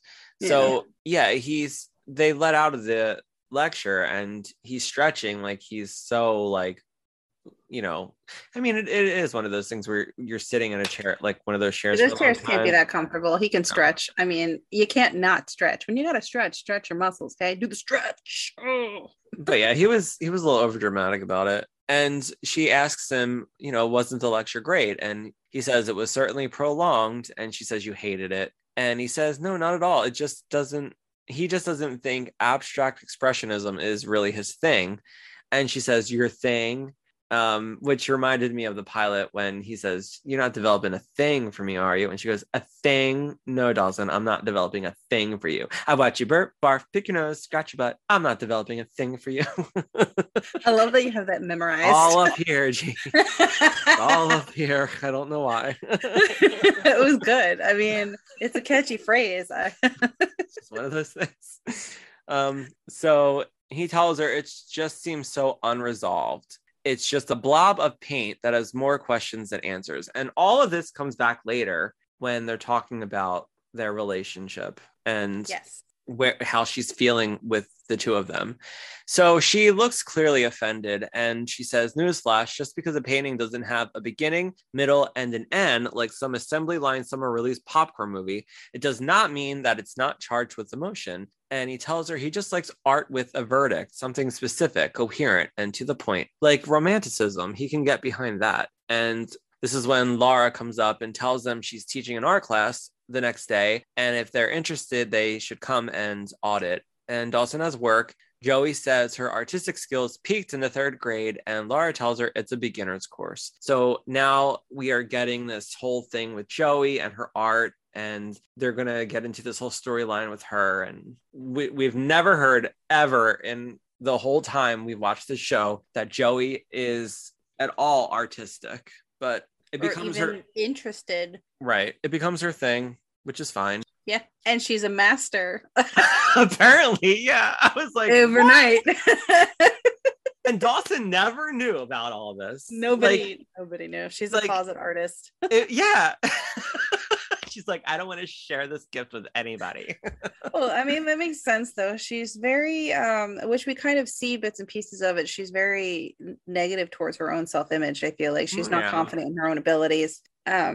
In any way. She just puts herself down a lot. So we get to see a little bit of that too. Yeah, you're right about that. So I mean, she's not gonna tell somebody else if she's not even like, if I did something artistic and I do it all the time, like, and I did it, but like I didn't think I was any good, I'm not gonna tell anybody that I did it. I'm probably gonna hide it. It's for me and me only. So I understand it. If she was hiding it down in the, you know, the DL hashtag down low right now. She's a DL artist. She's a DL artist. Oh my God. If I ever become an artist, that's going to be my business name. DL Artistry. But I'm going to say it again. DL Artistry. Trademark it right now. Trademark. Okay. Mine. Copywritten. So we see Andy and Pacey walking downtown, and Andy is explaining to Pacey how her car's in the shop again because she says a truck came out of nowhere. She didn't even see it. So they're sort of giving her this whole thing where she's just a bad driver, but she's not the one who caused that accident with Pacey. Pacey did. It wasn't her. Yeah, that was totally not her. Yeah. And we see Pacey listening, but he's distracted.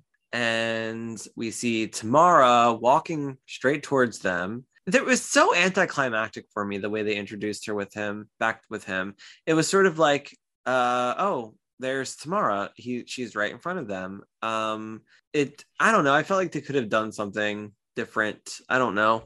That was just my opinion. But he's just staring at her and she says hello and he's just quiet. Like he's shocked to see her. He's gobsmacked. He's dumbstruck. He's speechless. All of the above. He's all of these things. He literally just stands there like just stupefied. Yes. Stupefied. I'm gonna add that down to my, list of descriptive words here. That was perfect. Andy introduces herself because Pacey's not introducing her. And Pacey says, I was her teacher and she was she was my teacher and I was her student. He like gets the words confused. Pacey like has his brain just malfunctions, straight up just short circuits. His brain short circuits right now. And it's just a really short interaction between them. He's just, like you said, just gobsmacked to see her and he barely talks. And Tamara gives him like this really sympathetic look and he's just still looking at her like she's back, she's here. He was unprepared, man. Yeah. Dawson dropped the ball. Shame on you, Dawson. I know. Shame. Should have said it. She finally leaves. Yeah. Your ex is back.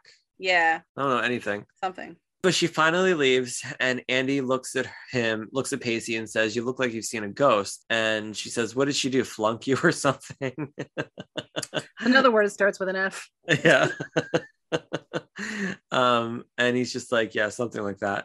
But he tells Andy he needs to take a rain check and he just leaves her and he runs off to where Tamara is. And she's just like, I can't believe you. Like, he totally really bailed. Yep. Yeah. He bounced. He bagged her. He bagged. And we see Tamara at this building and that she's trying to sell. And we see Pacey on the side of the building just standing in like these giant weeds, just like staring at her. I don't know. It was so bizarre. It was almost like he just crossed the street and Andy could have just watched the whole thing. Yeah, he followed her down the street where she made a turn. So he was still on the sidewalk. He wasn't in the weeds, but it was like across the lot. And he just watched her turn the corner and into the building. But he just stood there. It was so awkward, I bet. If anybody was paying attention to them passing by, like, why is this kid just staring off at his face? He's just staring off into like this corner of the street into this empty field, looking at the brick wall on the side of the building. Like, what is this kid doing? I don't know. Oh, wait, that's the teacher that he fucked, right? That's that rumor that went around and she lost her job here, right? Yeah. She left Cape Side, right? Because she had that whole thing, that whole random court hearing like the day of with the school district. I don't know. Yeah, they took that very seriously and that escalated very quickly. But they ruled that as it didn't happen, but she still left. I know. She could have kept her job and stayed there and just kept fucking them. Nobody would have known. So our next scene is now we are with Laura. Her name is Laura, by the way. Laura the artist. Thought it was Julia. I don't know why. Laura the artist, yeah, and Joey, and she's in this art class. I guess it's just getting over. I don't know. And she says, Joey, I'm on to you. And she tells Joey that she has a gift. She basically tells her, like, don't waste your gift. I can refer you to a bunch of classes if you like. And she tells Laura that her mom used to draw, but she wasn't like a professional or anything. She tells her the story about how her mom would draw pictures from her favorite stories and put them up in her bedroom. And Laura says, well, why did she stop? And she says, well, she died. And Laura's like, oh, I'm really sorry. That must be hard for you. And she's like, yeah, well, like, I don't want to talk about this. Can we just keep it moving? And she says that, well, the art is in your genes. So that's when she's like, I'll refer you to some classes if you're interested. She tells Joey that she should take herself more seriously and realize that she has a gift and she shouldn't let it go to waste. And Joey says she's overcome with anxiety. This gave me like my favorite quote, so much so that I wrote it down. Her response to having so much anxiety, the teacher, because she says, because with talent comes comes responsibility, and you owe it to yourself to not let this talent go to waste. And I really can't express that enough. You guys, if you are good at something, even if you're not, but you're passionate about it, it is a talent.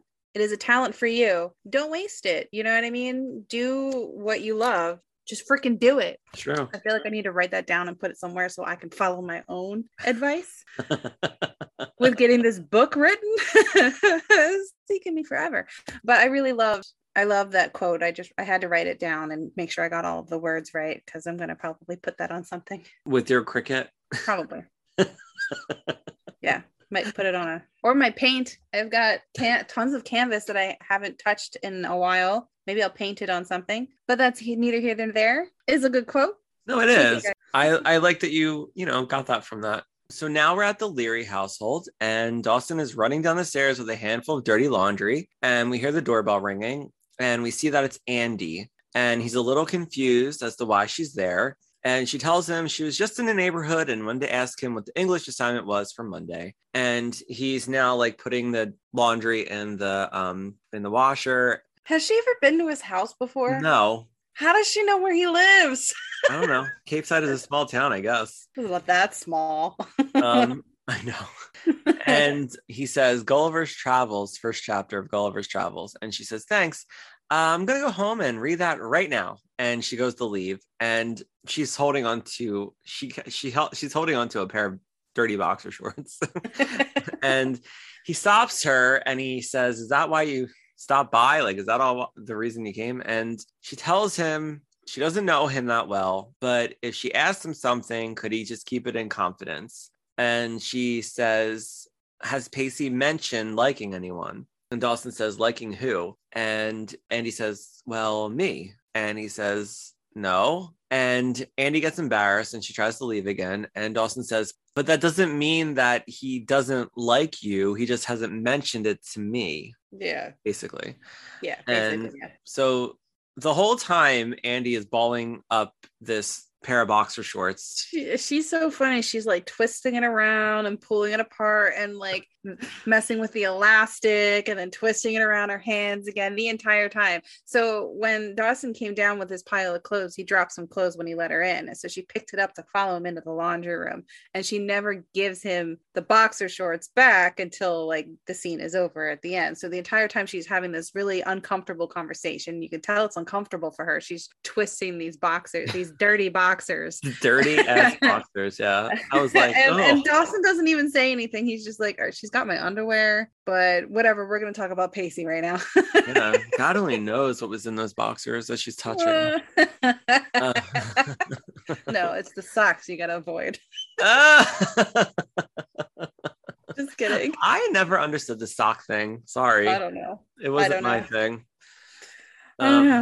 So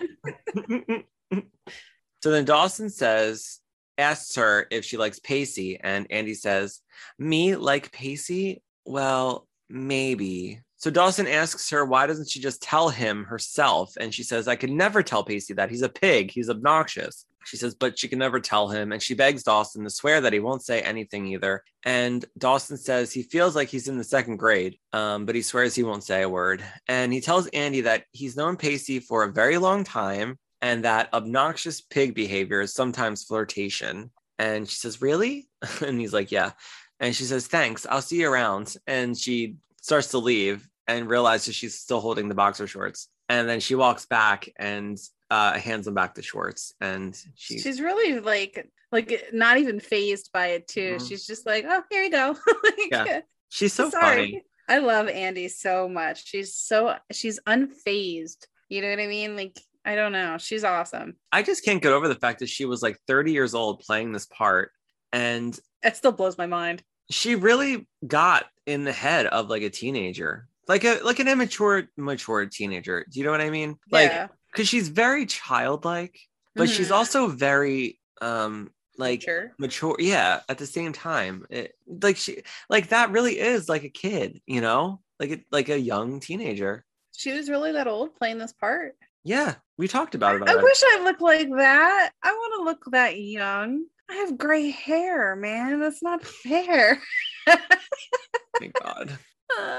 Anyways, so we're now with Abby and Jen, and they're at the ice house where Joey's not working. Apparently, neither is Jack. I don't know who's actually working on this day, but it's neither of those two. And Jen is much happier now. She's wearing the maroon shirt that we see her wearing in the promo shots for the season 2, which is like the first thing I noticed. And we find out that Abby blew her entire month's allowance, and Jen asks her how she's going to explain it to her mother. And she says, the usual, I was mugged. I'll just tell her I was mugged. And Abby says, you love me, right? Aren't you glad you met me? Jen says she does. She's glad that she met Abby. And she says she left New York because she couldn't handle being the bad girl anymore. But if being the bad girl means not walking around in a perpetual state of loneliness and depression, then bad girl it is. And Abby says she's glad she's helping getting her back to her roots. So then Abby clocks this really hot guy behind them. Well, right behind Jen, which I noticed too. I was like, this guy behind them, he's a cute extra. Totally forgetting that he's like going to be a part of the show for like the next 2 episodes. Jen turns around and looks, and she's like, he's twice your age. He could be your father. And Abby says, these little boys can't handle her anyway. She needs a real man with body odor and chest hair and illegitimate children scattered across the country.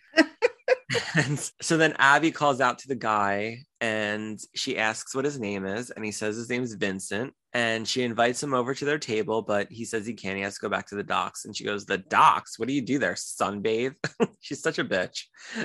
And he says he's a fisherman. He's only in Cape Side for 2 months, or he's been in Cape Side for 2 months. I don't remember. They're trying to catch a fish or something. I don't remember. The swordfish. Yeah. Like, I don't understand how it all works. I'm not a fisherman, but I don't get it. They're there for swordfish season.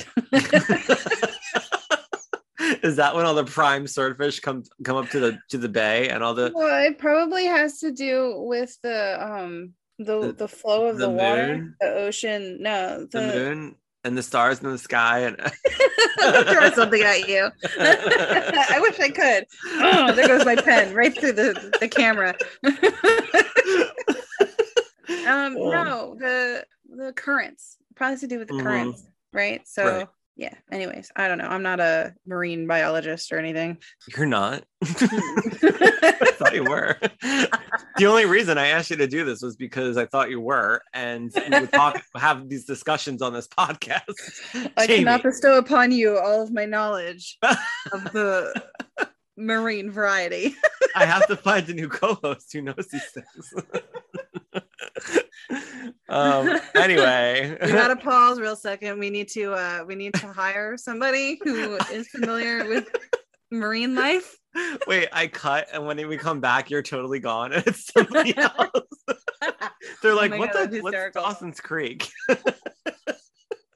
Let me tell you about swordfish and their life cycle. And you where want me they to live. talk about fish, right? Yeah, and the show. You don't get what my vision is. As far as Vincent is concerned, I mean, he is attractive. Like his face, I thought he was cute until we see him later, and I just didn't find him attractive anymore. I don't know why. I thought he was all right. He wasn't my type. I think he's attractive. I wouldn't turn him away. I'll be honest, but I might. I didn't look him up, the actor, but he was very familiar. He does look familiar. He's got one of those faces. He's very familiar, but I don't know why. But he's very old to be talking to these girls. Like, he's way too old. Joe Flanagan, his name is. He was born in 1967. He's done a bunch of things. General Hospital, SEAL Team with David Boreanaz. Ooh. And none of these look familiar. Oh, he's in Fringe. Oh. He did an episode in 2011. Oh, no, I didn't get there yet.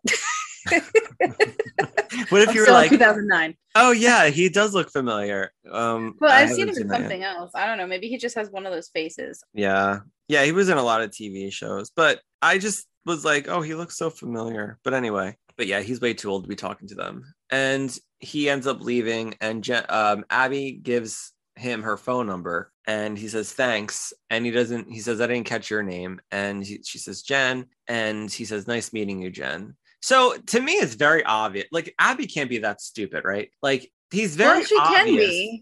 Can be. But like, for somebody who's so like self-aware, like, she should understand that this guy is not into her. It's kind of blowing her off. Yeah. She's a little bit obnoxious though. Like, she comes on real strong. Mm-hmm. Jen's been quiet the entire time, but I feel like at the end when he kind of turns his attention to her, she's giving him eyes. Yeah, I think so. I think A she's little just like, bit. but I also think she's sort of like, well, I'm not gonna do anything. Maybe You she's know? just checking him out. But I mean, she's allowed to check him out, but Yeah, he's not like Abby's not like dating him. I not at mean, all. But she did um, call dibs, and these are teenagers. that's true. That's true. Yeah, it is weird though that because I know Jen does hang out with him or hook up with him or something, right? Yeah, like once, probably in the next episode. I think it's the next episode. Anyway, so you see Joey sketching a really nice picture of a bowl of fruit, Yeah, like beautiful. like Like a masterpiece. which artist did it? Come on, step forward. Whose hand like drew that sketch? like artist level 1,000,000% was like beautiful, like bowl of fruit. And she's got all the gear. She's got the sketch pad. She's got the what's it called? The pencils that she's like now full on a fucking artist. She's like Joey Potter. Overnight artist. She had one class and she's like brilliant. And she's got all of these supplies that probably came from her teacher, if I had to guess. Her teacher was like, here, take this. Here's some pencils. Right. She's like, you have to nurture your gift. I will help nurture your gift. I fund you. Exactly. Supplies. She's rich anyway. It doesn't matter. Or no, it's awesome. Anyways, I love teachers that are very supportive of their students and their passions. Yeah. What? Well, just think about it. I'm very supportive of I'm very supportive of teachers who support their students' passions. Think about it. I'm very Tamara supportive. And Pacey. Tamara is very supportive of Pacey's passions. I'm not supportive of that passion. That's well within the boundaries of, or that's not in the boundaries of a high school education. That's more of like child molestation and rape. Okay. Well, not about that. I wasn't going that deep into this. Okay, it was just supposed to be fun. Anyways, moving on. But she's not his teacher anymore, and she can just be disgusting and still fuck him if she wants. It's still statutory rape because he's still underage. Yeah, I mean, anyway. So yeah, she's sketching this beautiful picture, and Dawson comes up and she goes and hides the picture real quick. And he asks her what it is, and she says nothing. She just won't let him see it, and he's like begging her to see it. And he tells her he likes this new art interest, Joey Potter, artist extraordinaire. And he gets up on the table and he announces his love for her new hobby. And he goes to kiss her, and she says, "Why is it your obsession with movies is your life passion, while my interest in art is a hobby?" And he tries to explain himself by saying once he said hobby, he knew it was the wrong word. I remember watching this and thinking when he said hobby, she's going to be offended because he's making it out to like he's undermining it a little bit. Like it's not a big deal to her. It's just a hobby. Like on the surface, if you don't really know them, you know what I mean? It sounds like he's fine, but to me, I feel like he's making a joke out of it. Mm-hmm. It isn't like an obvious ha joke, but he's not taking her interest in art seriously. Right. You know what I mean? Like, yeah, he wants to see her work, but it's still just like a big production to him. Everything is just so over the top. It's I don't know how to describe it. It's like I just don't feel like he's taking her. He's not genuine. Like he doesn't think that this is something that's serious for her. And I mean, after these episodes with the whole art thing, it doesn't come back up. So it is a phase. But well, in his defense, though, it's the first time he's seeing anything regarding art with her. So yeah, if it was me, I'd be like, oh, it's like a hobby that you have right now because you've never once spoken about this. I'm supposed to be your best friend. Now we're like dating. You've never once brought up to me that you love art this much, that you're this talented, that I've never seen you draw anything in your life, whatever. So the fact that she gets so overdramatic about it, that's like the writers really confused me with this whole thing. Yeah. Because I'm like, it can't be there could not be a fight with this. Like I said, they're fighting in the 4th episode for this thing. It makes no sense to me. Because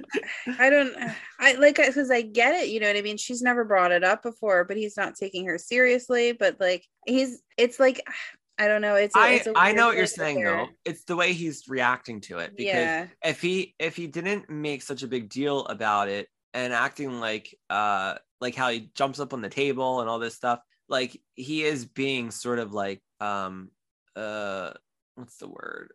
Like he's not making fun of her, but it's sort of like making her feel kind of dumb, you know? Yeah, I just the only word that comes to mind is I just don't think that he's taking her interest in it seriously enough. Like he's not taking it as seriously as she's taking it. Yeah. And he's not picking up on the fact that she is very serious about this new interest. You know what I mean? It's so we get to see that kind of part of the relationship where they're not on the same page in this kind of way. I don't know.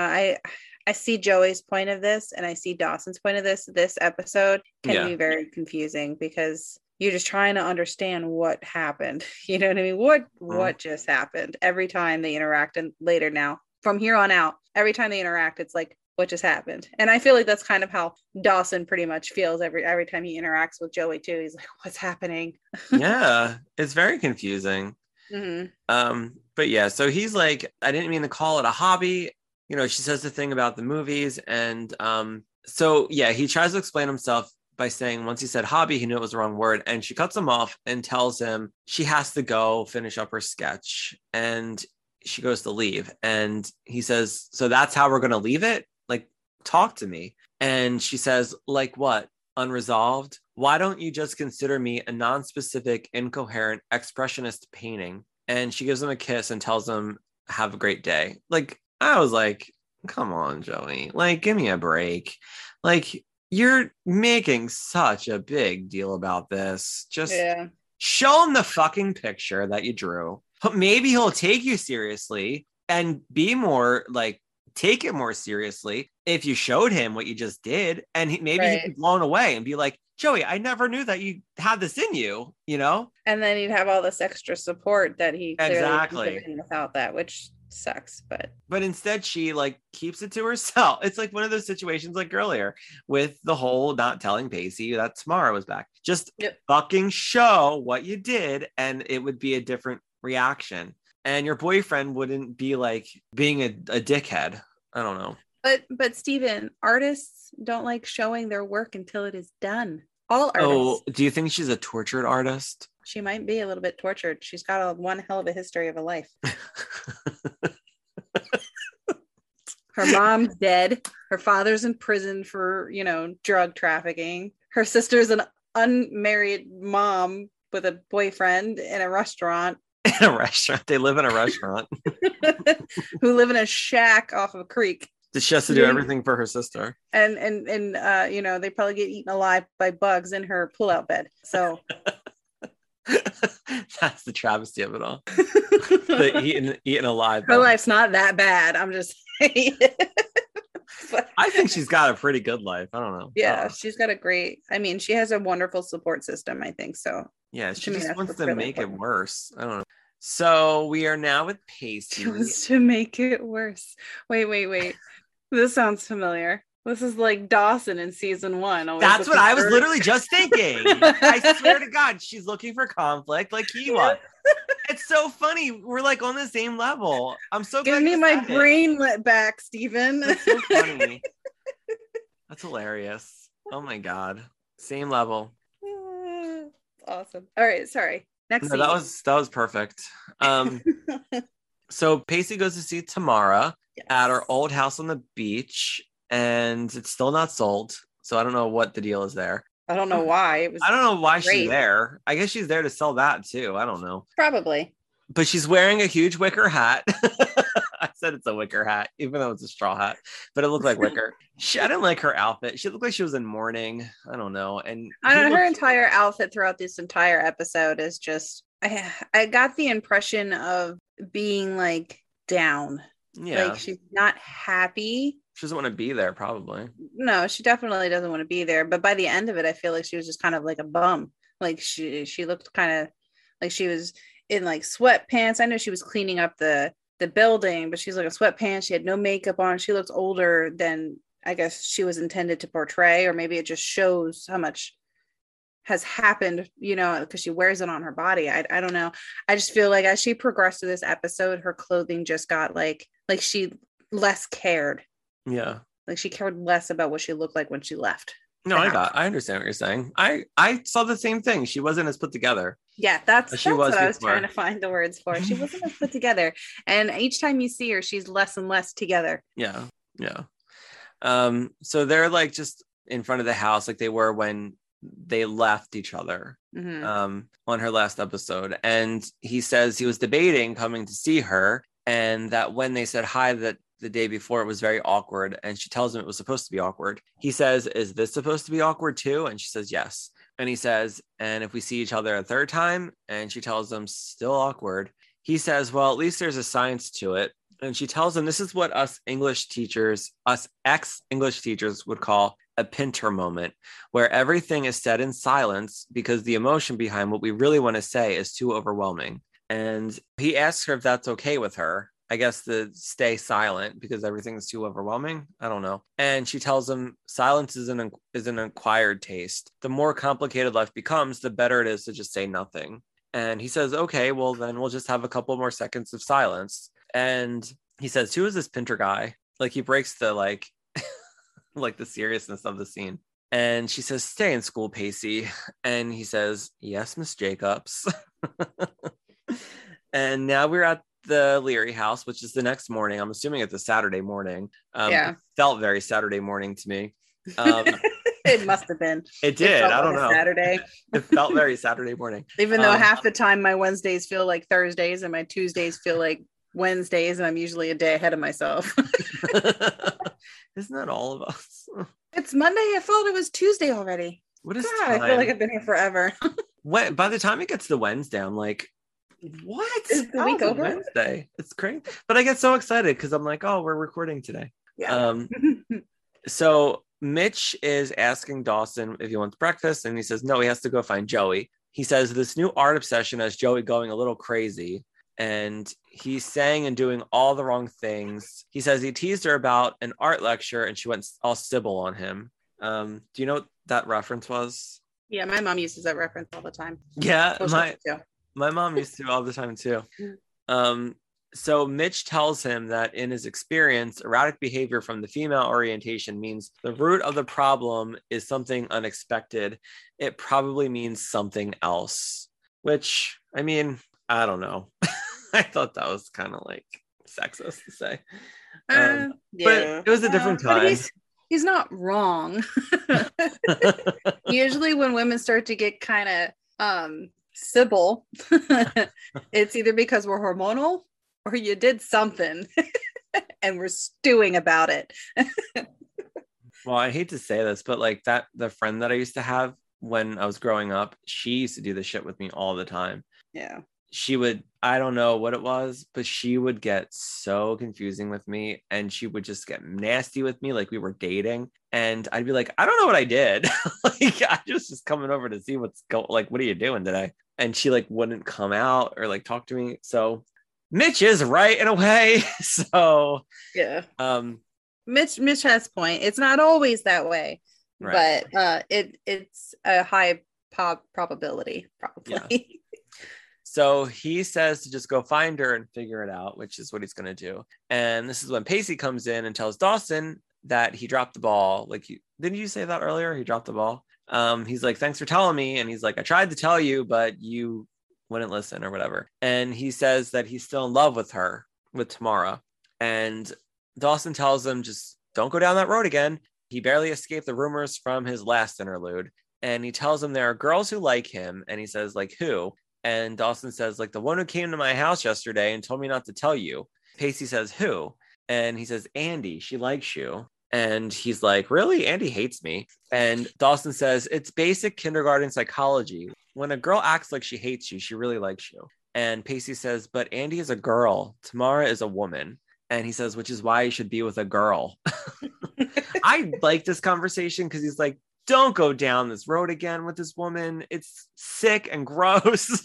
Like, those are my words. He's trying to keep Pacey on the up and up, like the straight and narrow. Like, don't go backwards. Like, what are you doing? You're just going to cause more problems for yourself and for Tamara, so stick to your own age group, at least for another year and a half or however long it takes for him to turn 18. So now we're at the ice house with Joey, and it's dead.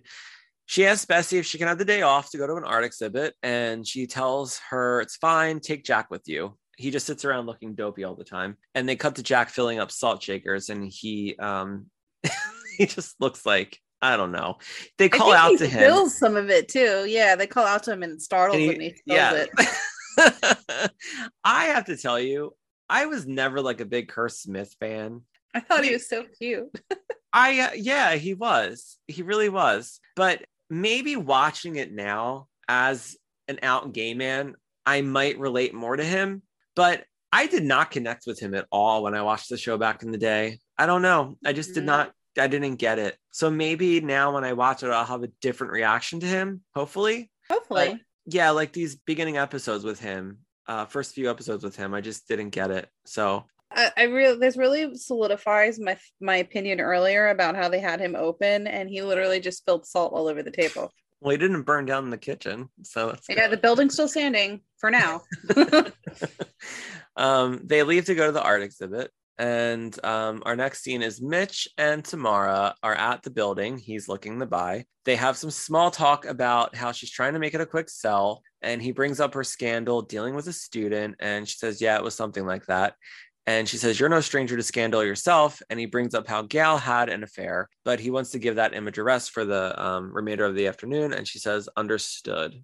They both brought up each other's scandals and then they both dropped it and moved on. Yeah, it made no sense. I guess they're finding something to relate to, because to me, it's almost like Mitch is trying to be with her, right?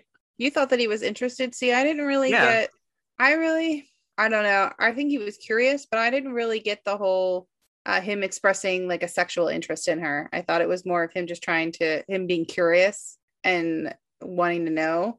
I mean, everybody I'm pretty sure knew that it had to do with Pacey, and Pacey is his son's best friend. So I'm sure there was probably some curiosity there, but I don't know. Maybe there was, and I just missed it. Maybe I wasn't paying close enough attention to Mitch. Those are the vibes I was getting. I don't know. But we see things differently, so we do. I mean, maybe there was some kind of like possible something in there in his head, because him and his wife are currently doing the whole Tuesdays, Thursday date night, Thursday. Yeah, Thursday. Yeah, they're Open doing a marriage. Thursday. Maybe he thought maybe he could get a drink with Tamara before she leaves, because she's not staying. He knows she's not staying, so maybe. But I didn't really see it. All right. Well, we'll see what happens, because I think she's the one that's going to be at the house next week on the date. They're on but I don't think she knows that she knows it's a date. And yeah, I think because they're doing paperwork or something. Yeah. And then, or maybe Gail misconstrues why she's there. Why, like the reason why she's there. Yeah. And just thinks it's more than what it is. And that's when she starts her own thing. I don't know. We'll find out next week. We'll find out. So now we are with Abby and Jen. They're at the docks looking for Vincent. And Abby says they're on hunk patrol. And Jen says that he's old enough to be her father. Hasn't she heard of statutory rape? And she tells her to shut up. We're back with Joey and Jack at the art exhibit. Joey says, we won't have to stay long. I'm sure this is incredibly boring to you. And Jack surprises Joey by showing his total absolute love for this artist Jarvis. He says he's amazing. He just talks everything about Jarvis. And he says he finds that one painting they were talking about incredibly intense. Winter something. I don't remember the name of it. It's the same one that they were the teacher was going over in the presentation that she did. Yeah, the lecture. I wrote here, Jack loves art too. Uh-oh. Yeah. It's true. Real big. Spaghetti-o. Joey sees something in another guy that sees something about her. Mm-hmm. There's a commonality there. Uh-oh. Doesn't mean you're necessarily compatible. So Joey is just staring at him like she's shocked, and Jack says, what? And he's looking behind him what are you looking at? And Joey tells him that she didn't realize he was such an art connoisseur. And he says, what, you think waiting tables is my only talent? And Joey tells him if that was the case, then he'd be completely talentless. She's so mean. Yeah, she is mean. So he says, so not only are you shocked to find out I have a brain in my head, you think I'm a terrible waiter too? And he's playing along. And then she says, She tells him he's a sucky waiter and a walking sight gag. I tells him he's a sucky waiter and a walking sight gag. I would have been like, shut the fuck up. Like, stop calling me these names. You're like hurting my feelings. Like, you're not being funny. Right. Like, you don't know me. Stop saying this stuff to me. So Jack's feelings are hurt, and he tells her that that's one way of looking at him. And then he says, it'd be the same if some shallow person stumbled upon all these paintings and labeled them messy or meaningless. But if you stare at the images long enough, they're filled with great power and intelligence. So then Joey apologizes for coming to the wrong conclusions about Jack, and she tells him he's obviously more than pratfalls. And he says, well, you ain't seen nothing yet. And she smiles, and they do this cute like laugh at each other, and then they like walk off. But I was like you said, uh-oh. Uh-oh. All caps. So now we're back with Abby and Jen, and they find Vincent. He's shirtless on one of the boats doing something. He's on one of the masts. I don't know what he's doing. I don't know what his nails. I don't think Vincent knows what he's doing. Abby invites him out for a ride down the Cape, and she says there's a little watering hole called Whitey's that's all the rage with the laborers. She's such a like she comes on so strong, but she like belittles him because of what he does for a living. Like the only reason why any guy, in my opinion, that would pursue that is because she sounds like a sure thing. Yeah. Like, I don't think any guy would really tolerate being treated that way on like a, you know what I mean? Like a legitimate level. Well, yeah. I mean, she's like, I'm going to be a complete bitch to you because you're beneath me, but I want your body. So I'm going to throw myself at you. Yeah, it's exactly what she's doing. Mm-hmm. Yeah, it's bizarre. Mm-hmm. So he says, is that my designated title? And she says, don't take it the wrong way. Laborers are sexy and they know what to do with their hands. And he tells her he's going to pass because he's not interested in playing some blue collar pinup for some oversexed teeny bopper. And Abby gets upset and she walks away. And she calls out for Jen to leave. And Jen goes up to Vincent and tells him that they came all the way down here to find him because Abby is interested. And she says the wrong thing. She's got Abby's back. She's like, listen, you know, she says things and they don't always come off the right way, but she means well. Mm-hmm. You know, cut her some slack. She actually really likes you. He's like, yeah, I'm not interested. Yeah. He's like, not interested in her. She's a bitch. No, yep. He says she's a stuck-up phony who wouldn't know a real man from a hole in the wall. And this is when he starts flirting with Jen, and he tells her she's different and he'd like to take her out sometime, but leave Abby at home. And that's when we hear Abby call out to Jen again. And that's when I guess she turns around and looks at Vincent and sort of like, I think she's sort of like surprised that maybe surprised that he asked her out. I don't know. I'm so torn on this because I don't know. I feel like when they were sitting at that table, that last look that she gave him was like the eyes look. It was like I see you, you know, I know you're looking at me, but I don't know, like her body language is different. And I can totally commend her for wanting to speak on her friend's behalf.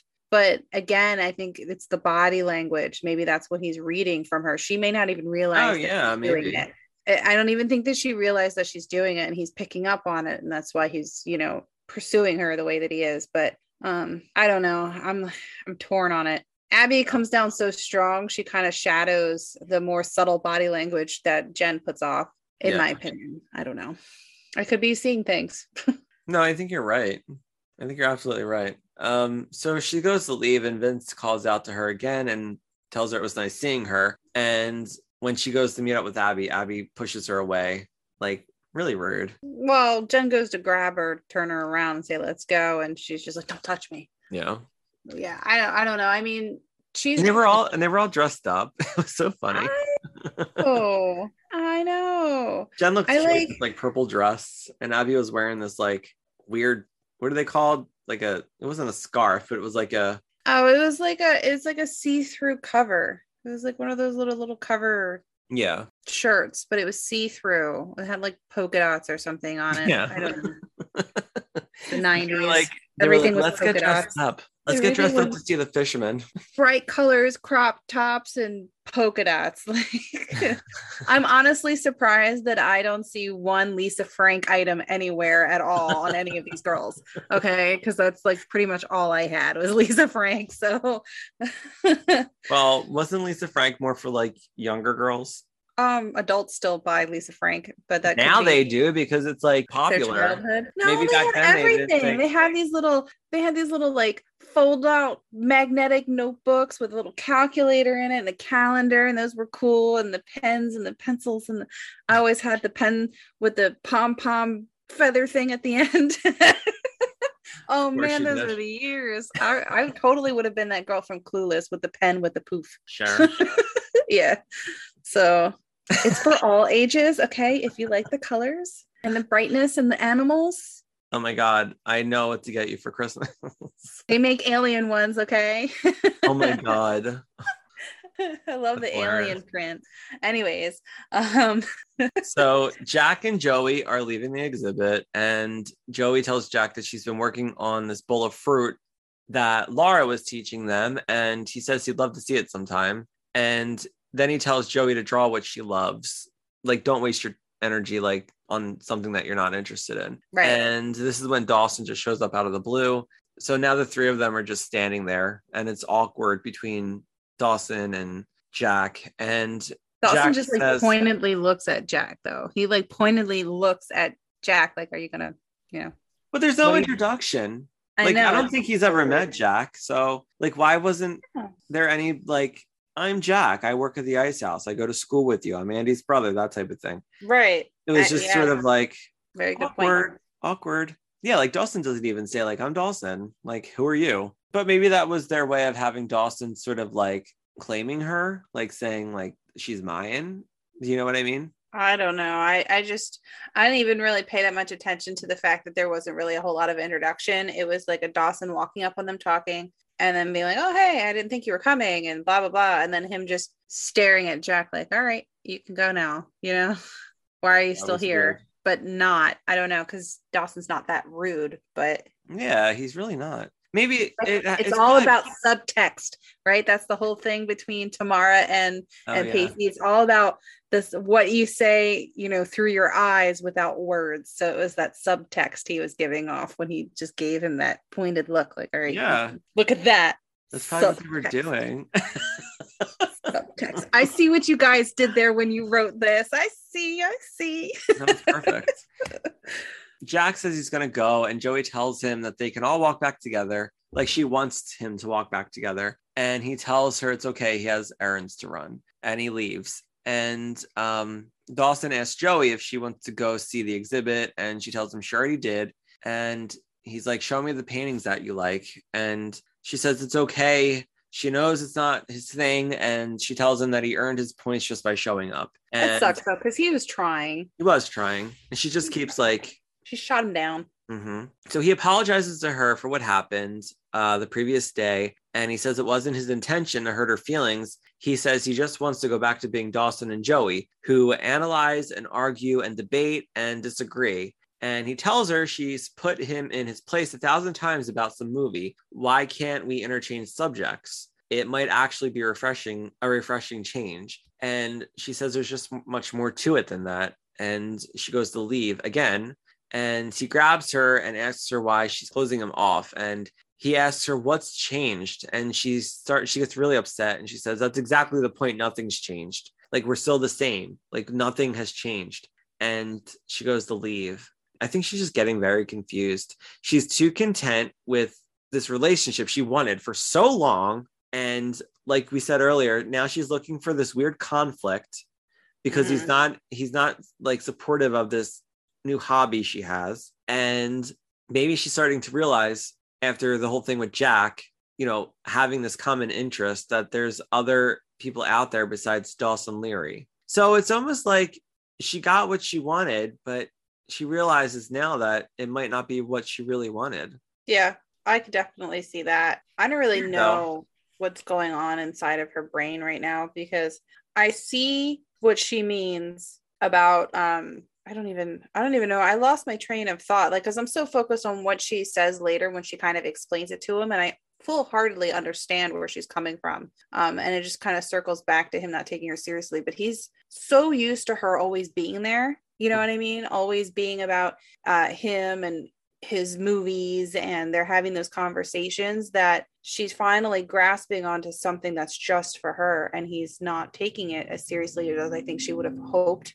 You know what I mean? As he's not as interested. So instead of having intellectual conversations like they do about his movies, he's kind of bagging on the stuff that she likes. Yeah. That's kind of like my interpretation of it. And it's a different, like, yeah, they can still have the banter, but the banter is different when it's not on the same playing field. Like, we could have a really great, banter back and forth conversation over our opinions on movies, but you can't really meet me on that banter without dissing it completely. I don't know. Does that make sense? Yeah, I think it does.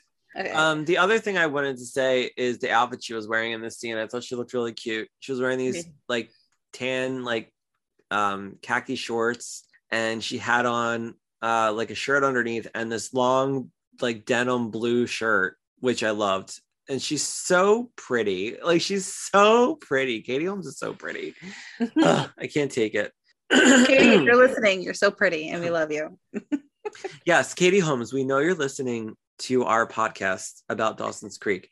We know that you do nothing else but listen to Creek Talk podcast with Jamie and Steven. So if you're listening, come on our show. We would really love it. Thanks. Or anybody else. I mean, it's fine. Or any of the cast that we know listen to us. Are you an extra? We'll take you too. That's gonna be me. True. So our next scene is with Pacey, and he meets Tamara at her building, and he tells her she's cleaning the building because she says she has somebody coming to buy. The buyer's coming today in an hour, actually. Right. And he says he looked up this Pinter guy, the king of subtext. You say one thing but mean another. And he says, do you think it's possible for us to have a moment without subtext? And she tells him she's not so sure. Words are what got them in trouble in the first place. And he tells her that he went to see her the other day to tell her that he's over her. Sexually, they were compatible, but they're on two different planets in all other respects. And he tells her he's fine and he's grown up. And she says, I can see that. And they say their last goodbye, and he goes to leave, she has her back to him. He has her back to her, and they sort of turn around and look at each other. And then they just run up to each other and just start kissing. Do you see the little like laugh that Pacey gives before, like, just to see they both like turn at the same time? And if you watch Pacey's like expression, he like lights up for a minute and he kind of laughs when they collide. Oh, no, and then they start sucking face. Yeah, I totally missed that. Yeah, it's funny. So yeah, they're making out. She's molesting him again, and then they stop, and he says they could both benefit from one of those silent moments right now. And that's when she says she has a buyer coming. She needs to clean up the place, and he says, "Is that subtext again?" And he says he has to know one thing. And she's just looking at him like, she's like, what is it, Pacey? And he says, do you miss teaching? And she says, yes, very much. And he says he misses her teaching very much, which is all subtext. Like, well, he pauses before he said, do you miss teaching? Yeah. Like, what else were you gonna say there? You got us all on our edge of our seats, what's he gonna say? I was so confused. I miss you teaching me with your vagina. Teach me all the ways of sexualness. Listen to me. And she's like, I swear. She's like, I miss it too, Pacey. We're back at school, and Jen's following Abby through the halls, and she tells Abby she likes her dress. And Abby says, I know, you told me 300 times. And we can tell Abby's like really upset. Yeah, she's mad. Jen says she gives up. She doesn't understand what she did to her. And Abby says to her that she stole Vincent from her. They went down the docks because she liked him. And Abby says she can't step out of the spotlight for 1 minute to let her have a guy. And Jen tells her, don't blame me because you got rejected. And Abby says, that's not me. That's your specialty. And that's when they leave. Like, it looks like Jen was going after her again, but it was weird because in the beginning of the episode, that's what Jen was trying to get over, being rejected by Dawson. So It came full circle. with this whole conversation now with these two and Abby being rejected and her throwing it back on Jen. So I don't know. It was a very interesting way to come full circle with that whole thing, because she was like so supportive, and then Abby got jealous. Like, it's not like I don't know. It's not like Jen did anything.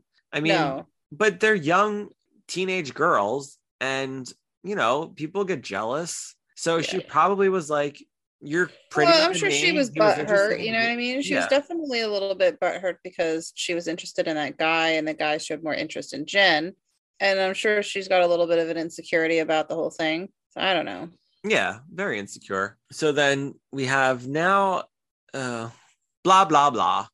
So Blah, now, blah, blah, blah. so now we have Dawson and Joey's scene at the end of the episode. He's sitting by a tree. They're right near the creek. And I wrote down, she looks super cute in the same shirt Andy was wearing in episode 1. I'm not sure if it's the same shirt. I'm not sure if it's the same shirt. It looked like the same shirt. The orange shirt Andy wore when she met up with Pacey in that store where they sell everything. Leave it to you, because I never remember what they're wearing. It looks exactly the same. So then Dawson tells her he's afraid to say anything because he feels like it's going to lead to a fight. So she says she wants to help him understand her behavior lately and why she's been pushing him away. And she tells him that she doesn't even know. She doesn't even know. She tells him that he's very important to her. And this art thing, whether it be a hobby or a passion, it's important to her too, for the next 3 episodes. And she tells him that he's important to her too. And he tells her he's happy for her, but he doesn't want to lose what's great about them. And which was like, I don't know. I thought that was kind of a selfish thing to say, but at the same time, he's still trying to make sure that they're staying. What am I trying to say? So he tells her he's happy for her, but he doesn't want to lose what's great about them.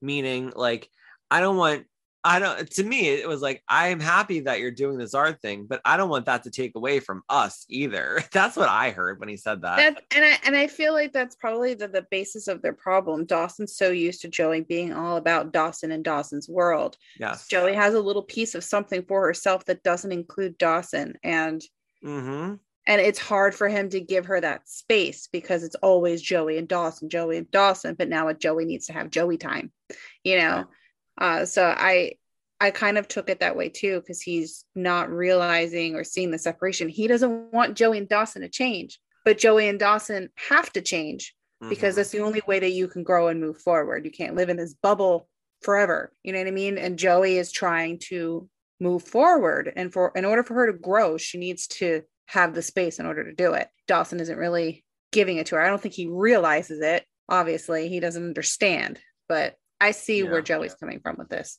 Yeah, if you're not evolving as a couple or as a person, then there's something wrong. That's the other thing too. And I know that even we had a phrase for this in high school, and it was the girlfriend chameleon, I think, or something like that, where somebody would start to see somebody and then you would stop seeing that person because they're so all about their significant other. You don't see them. Their hobbies change into what their boyfriend or girlfriend likes. You don't hang out with your friends as much anymore because you're hanging out with your girlfriend or your boyfriend or whatever. And I think I had a friend like that. Yeah. And it happens. And I think that kind of touches base a little bit. It's has to do a little bit with this, because if something like Joey's life right now, it revolves around Dawson. She has nothing for herself. What happens when Dawson is not there? She has nothing. And that's probably what scares her. And I think she even says it too. She says exactly what she says. Something of her own separate from him. So I get it. I totally get it, because there's nothing scarier than, that one person that was your whole world is no longer there. Then what do you do with yourself? Yeah, that's exactly what she says.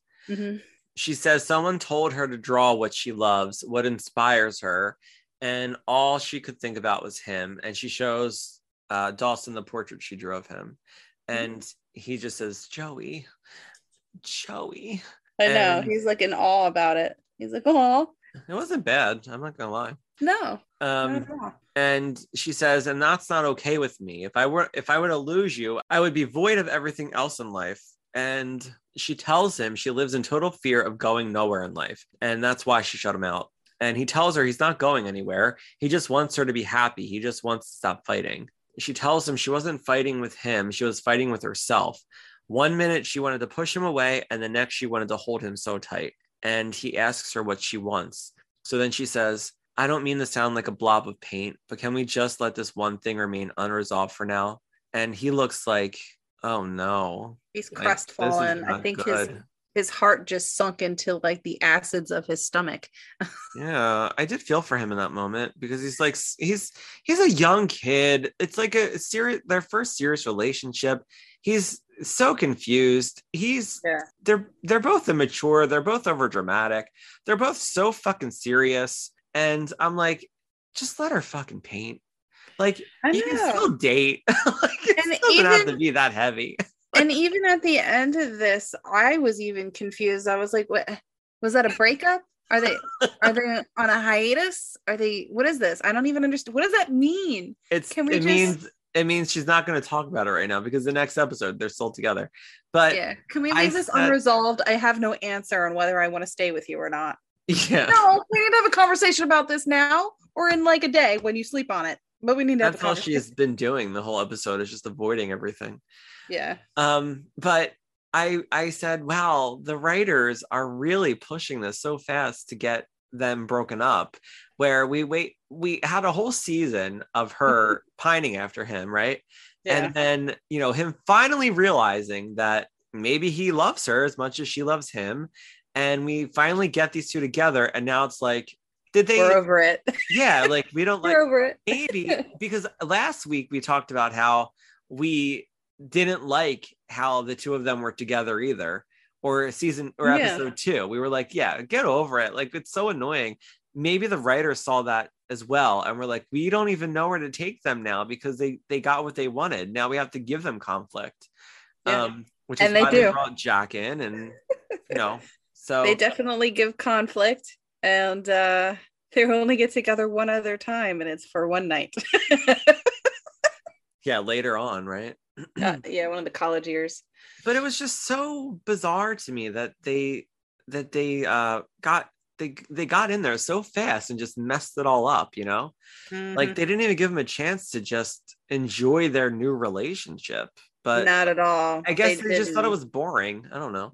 Look, if I was in a brand new relationship, whether or not it was like with one of my best friends and it's brand new, like that now that we're dating, or somebody new, if we were fighting that fucking much, I'd be like, this ain't gonna work. Like, I think it also kind of secluded everybody, though. You know what I mean? Because when Joey and Dawson became an item, they became an item, and everybody else kind of started doing Pacey's doing his own thing. Jen's not even really around. She's with somebody else. That's why they brought Abby in. Abby, right. But like, they're not all together like they were in season 1. So they're like, all right, everybody's kind of doing their own thing. We can't keep them this separate this for too long. We have to bring the group back in. And they do. They find a way to do it. It just ends up with Joey and Dawson not being together. Spoiler. Don't you feel like not a spoiler. Spoiler from 25 years ago. No. So 23-year-old spoiler, right? I don't know, somewhere in the 20s. Spoiler. In case you guys didn't know, spoiler. I just think that these first couple of episodes of season 2 are just a little clunky. I don't know. It's like they're trying to figure out what they're trying to do. Like they're setting up, for the rest of the season, but it's like they're not sure how to set up those pins before you knock them down. It's like a confused bowling game. I don't know. No, it's exactly what it is. So, all right. So now we are with Pacey, and he's walking downtown. He sees Andy in the window, like the storefront of this restaurant. She's just sitting there by herself, and he goes in and he sits with her. He says, how are the cheeseburgers here? And he takes a bite of hers. And she says, Dawson told you, didn't he? Don't play dumb. When dumb people play dumb, it's very disconcerting. Dawson told you what I told him, and that's why you're acting so weird. Just admit it. And he tells her he has no idea what she's talking about. I mean, he literally sat down and ate her burger. I know. I don't think that's something Pacey would do if he knew what he knew, if he didn't know what, you know what I mean? Like, I don't know. Yeah, but now it's just like they're playing now. Like he's playing with her now, you know? Yeah. Well, Andy calls him out real quick. I love her. Yeah, 'cause she's not dumb. No. So she says, yes, it's true. I had a brief flash of maybe feeling like I didn't possibly hate you, but it will pass. So there's no need to get a big head or anything. And he asks her if she thinks it'll pass. She says, it may pass. It most likely will pass. Unless, no, it will definitely pass. In fact, I think it just did. Yep, there it went. It's gone. And he says, you like me. You really like me. And she says, Pacey, please stop torturing me. And he says, I want to, but I can't. There's something about you, McPhee, that brings out the sadist in me. And we see Tamara in the reflection, like getting in her car. And Andy says, don't you know that woman? And he says, I did. I don't anymore. And that's when we see Tamara drive off, and Pacey and Andy are just, he's just solely focused on her now. Like, she's leaving his past. This is going to be his present. And she's now gone out of his life, which is a nice way to end the episode, because now it's like he's going to be solely focused on her, and we're going to see where this relationship goes. And we get to see how sweet Pacey really is as a boyfriend. Yeah, I liked how they ended it. I like that they put an end to Tamara. I don't even know why they even had to bring her back. Closure. Well, I felt like they had closure in season 1. Kind of, but not real. I don't know, maybe. But I feel like Pacey kind of needed this to kind of bring him back down to earth. I don't know. Maybe they really didn't. Maybe it's just the conflict to get him to kind of move. I don't know. I don't know. Forget whatever I just said. I really have no idea. The only thing that I can think of is closure. That's the only thing. Don't ask me why. That's all I got. Well, that's what they got. Yeah, closure. Mm-hmm. Yeah, they got closure. So next episode is called Full Moon Rising. And I do remember that there's a Jewel song in this episode. And I'm wondering if they play it in the DVD or the streaming version. But a fun fact about the next episode is I went and took my placement test for college the night this episode aired, and I was so mad that I was missing the episode, and I had to go and do, like, I still recorded it, but I remember I had to go up to the college and take my placement test. I was like, oh, I'm missing Dawson's Creek. How rude. Schooling, how dare you? No, but I always remember that about this episode. But we said a lot through the episode. I liked this episode a lot. After I finished watching it, I liked a lot of the dialogue. I like that Jen and Abby are now fighting, and I don't remember how they resolve things, because I know they start being friends again. Yeah, I don't remember how they do that. That's what I like. I love that I don't remember, because it's like watching it for the first time. The first time. I know. We also slowly come back to me. So we also have no idea how Jack did with opening the restaurant by itself. Yeah. It never gets talked about again. Well, we know that he did an okay job, since it's still standing. So that was not fired. We're gonna get more into this whole thing with Joey and her art. Yeah, I don't know what's gonna happen. I know that there's an episode where she paints Jack like the Titanic, and all that stuff happens. Yes, and he gets a little excited and needs a pillow because it's naked. He's naked. And I think I've said this before. I remember like hearing about that before it aired, and I was like, that's not gonna be on the show. That sounds stupid. And then it happened, and I was like, what is happening?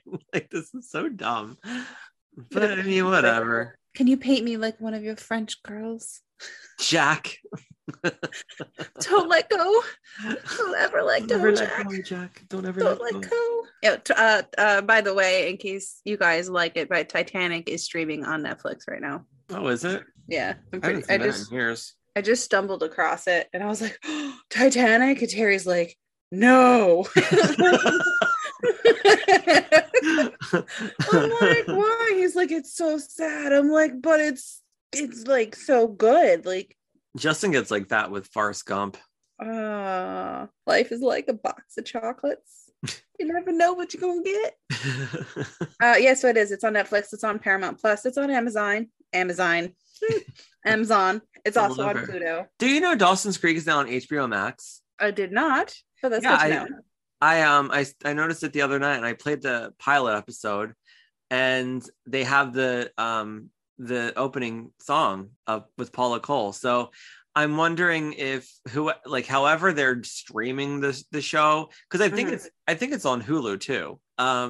It's on. Yes, I think so. I'm pretty sure. I know that it's not on Prime. I think you have to pay for it on Prime. But I'm wondering if they made a deal with Paula Cole and all the whatever, that the theme song can just be on all these platforms. So I don't think it necessarily had something just to do with Netflix.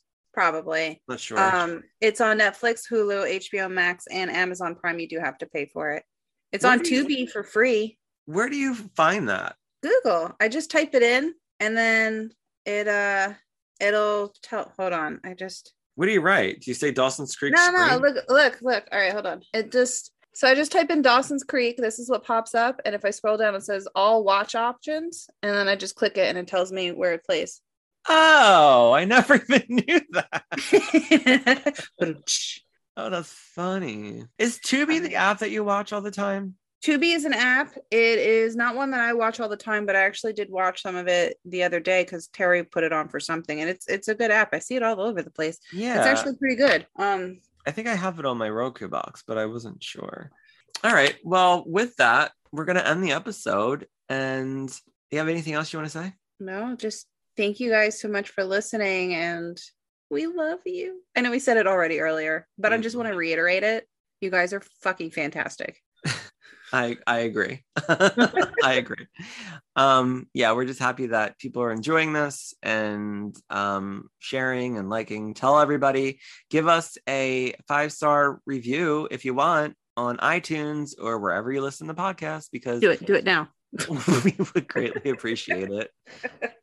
And Jamie, tell everybody where they can find your Bookstagram. Bookstagram. All right. So on Instagram, I am at JLynn_booklover. Beautiful. Oh, and if you want to follow us on Instagram, we are at Creek Talk Podcast, and on Twitter at Creek Talk Pod. And yeah, thanks for listening. Have a great weekend, everybody. And we'll see you next week with Full Moon Rising. Oh. That was perfect. Oh my god. Well, have a great weekend, everybody. And have a great weekend. Bye. We're gonna go. Bye. Bye.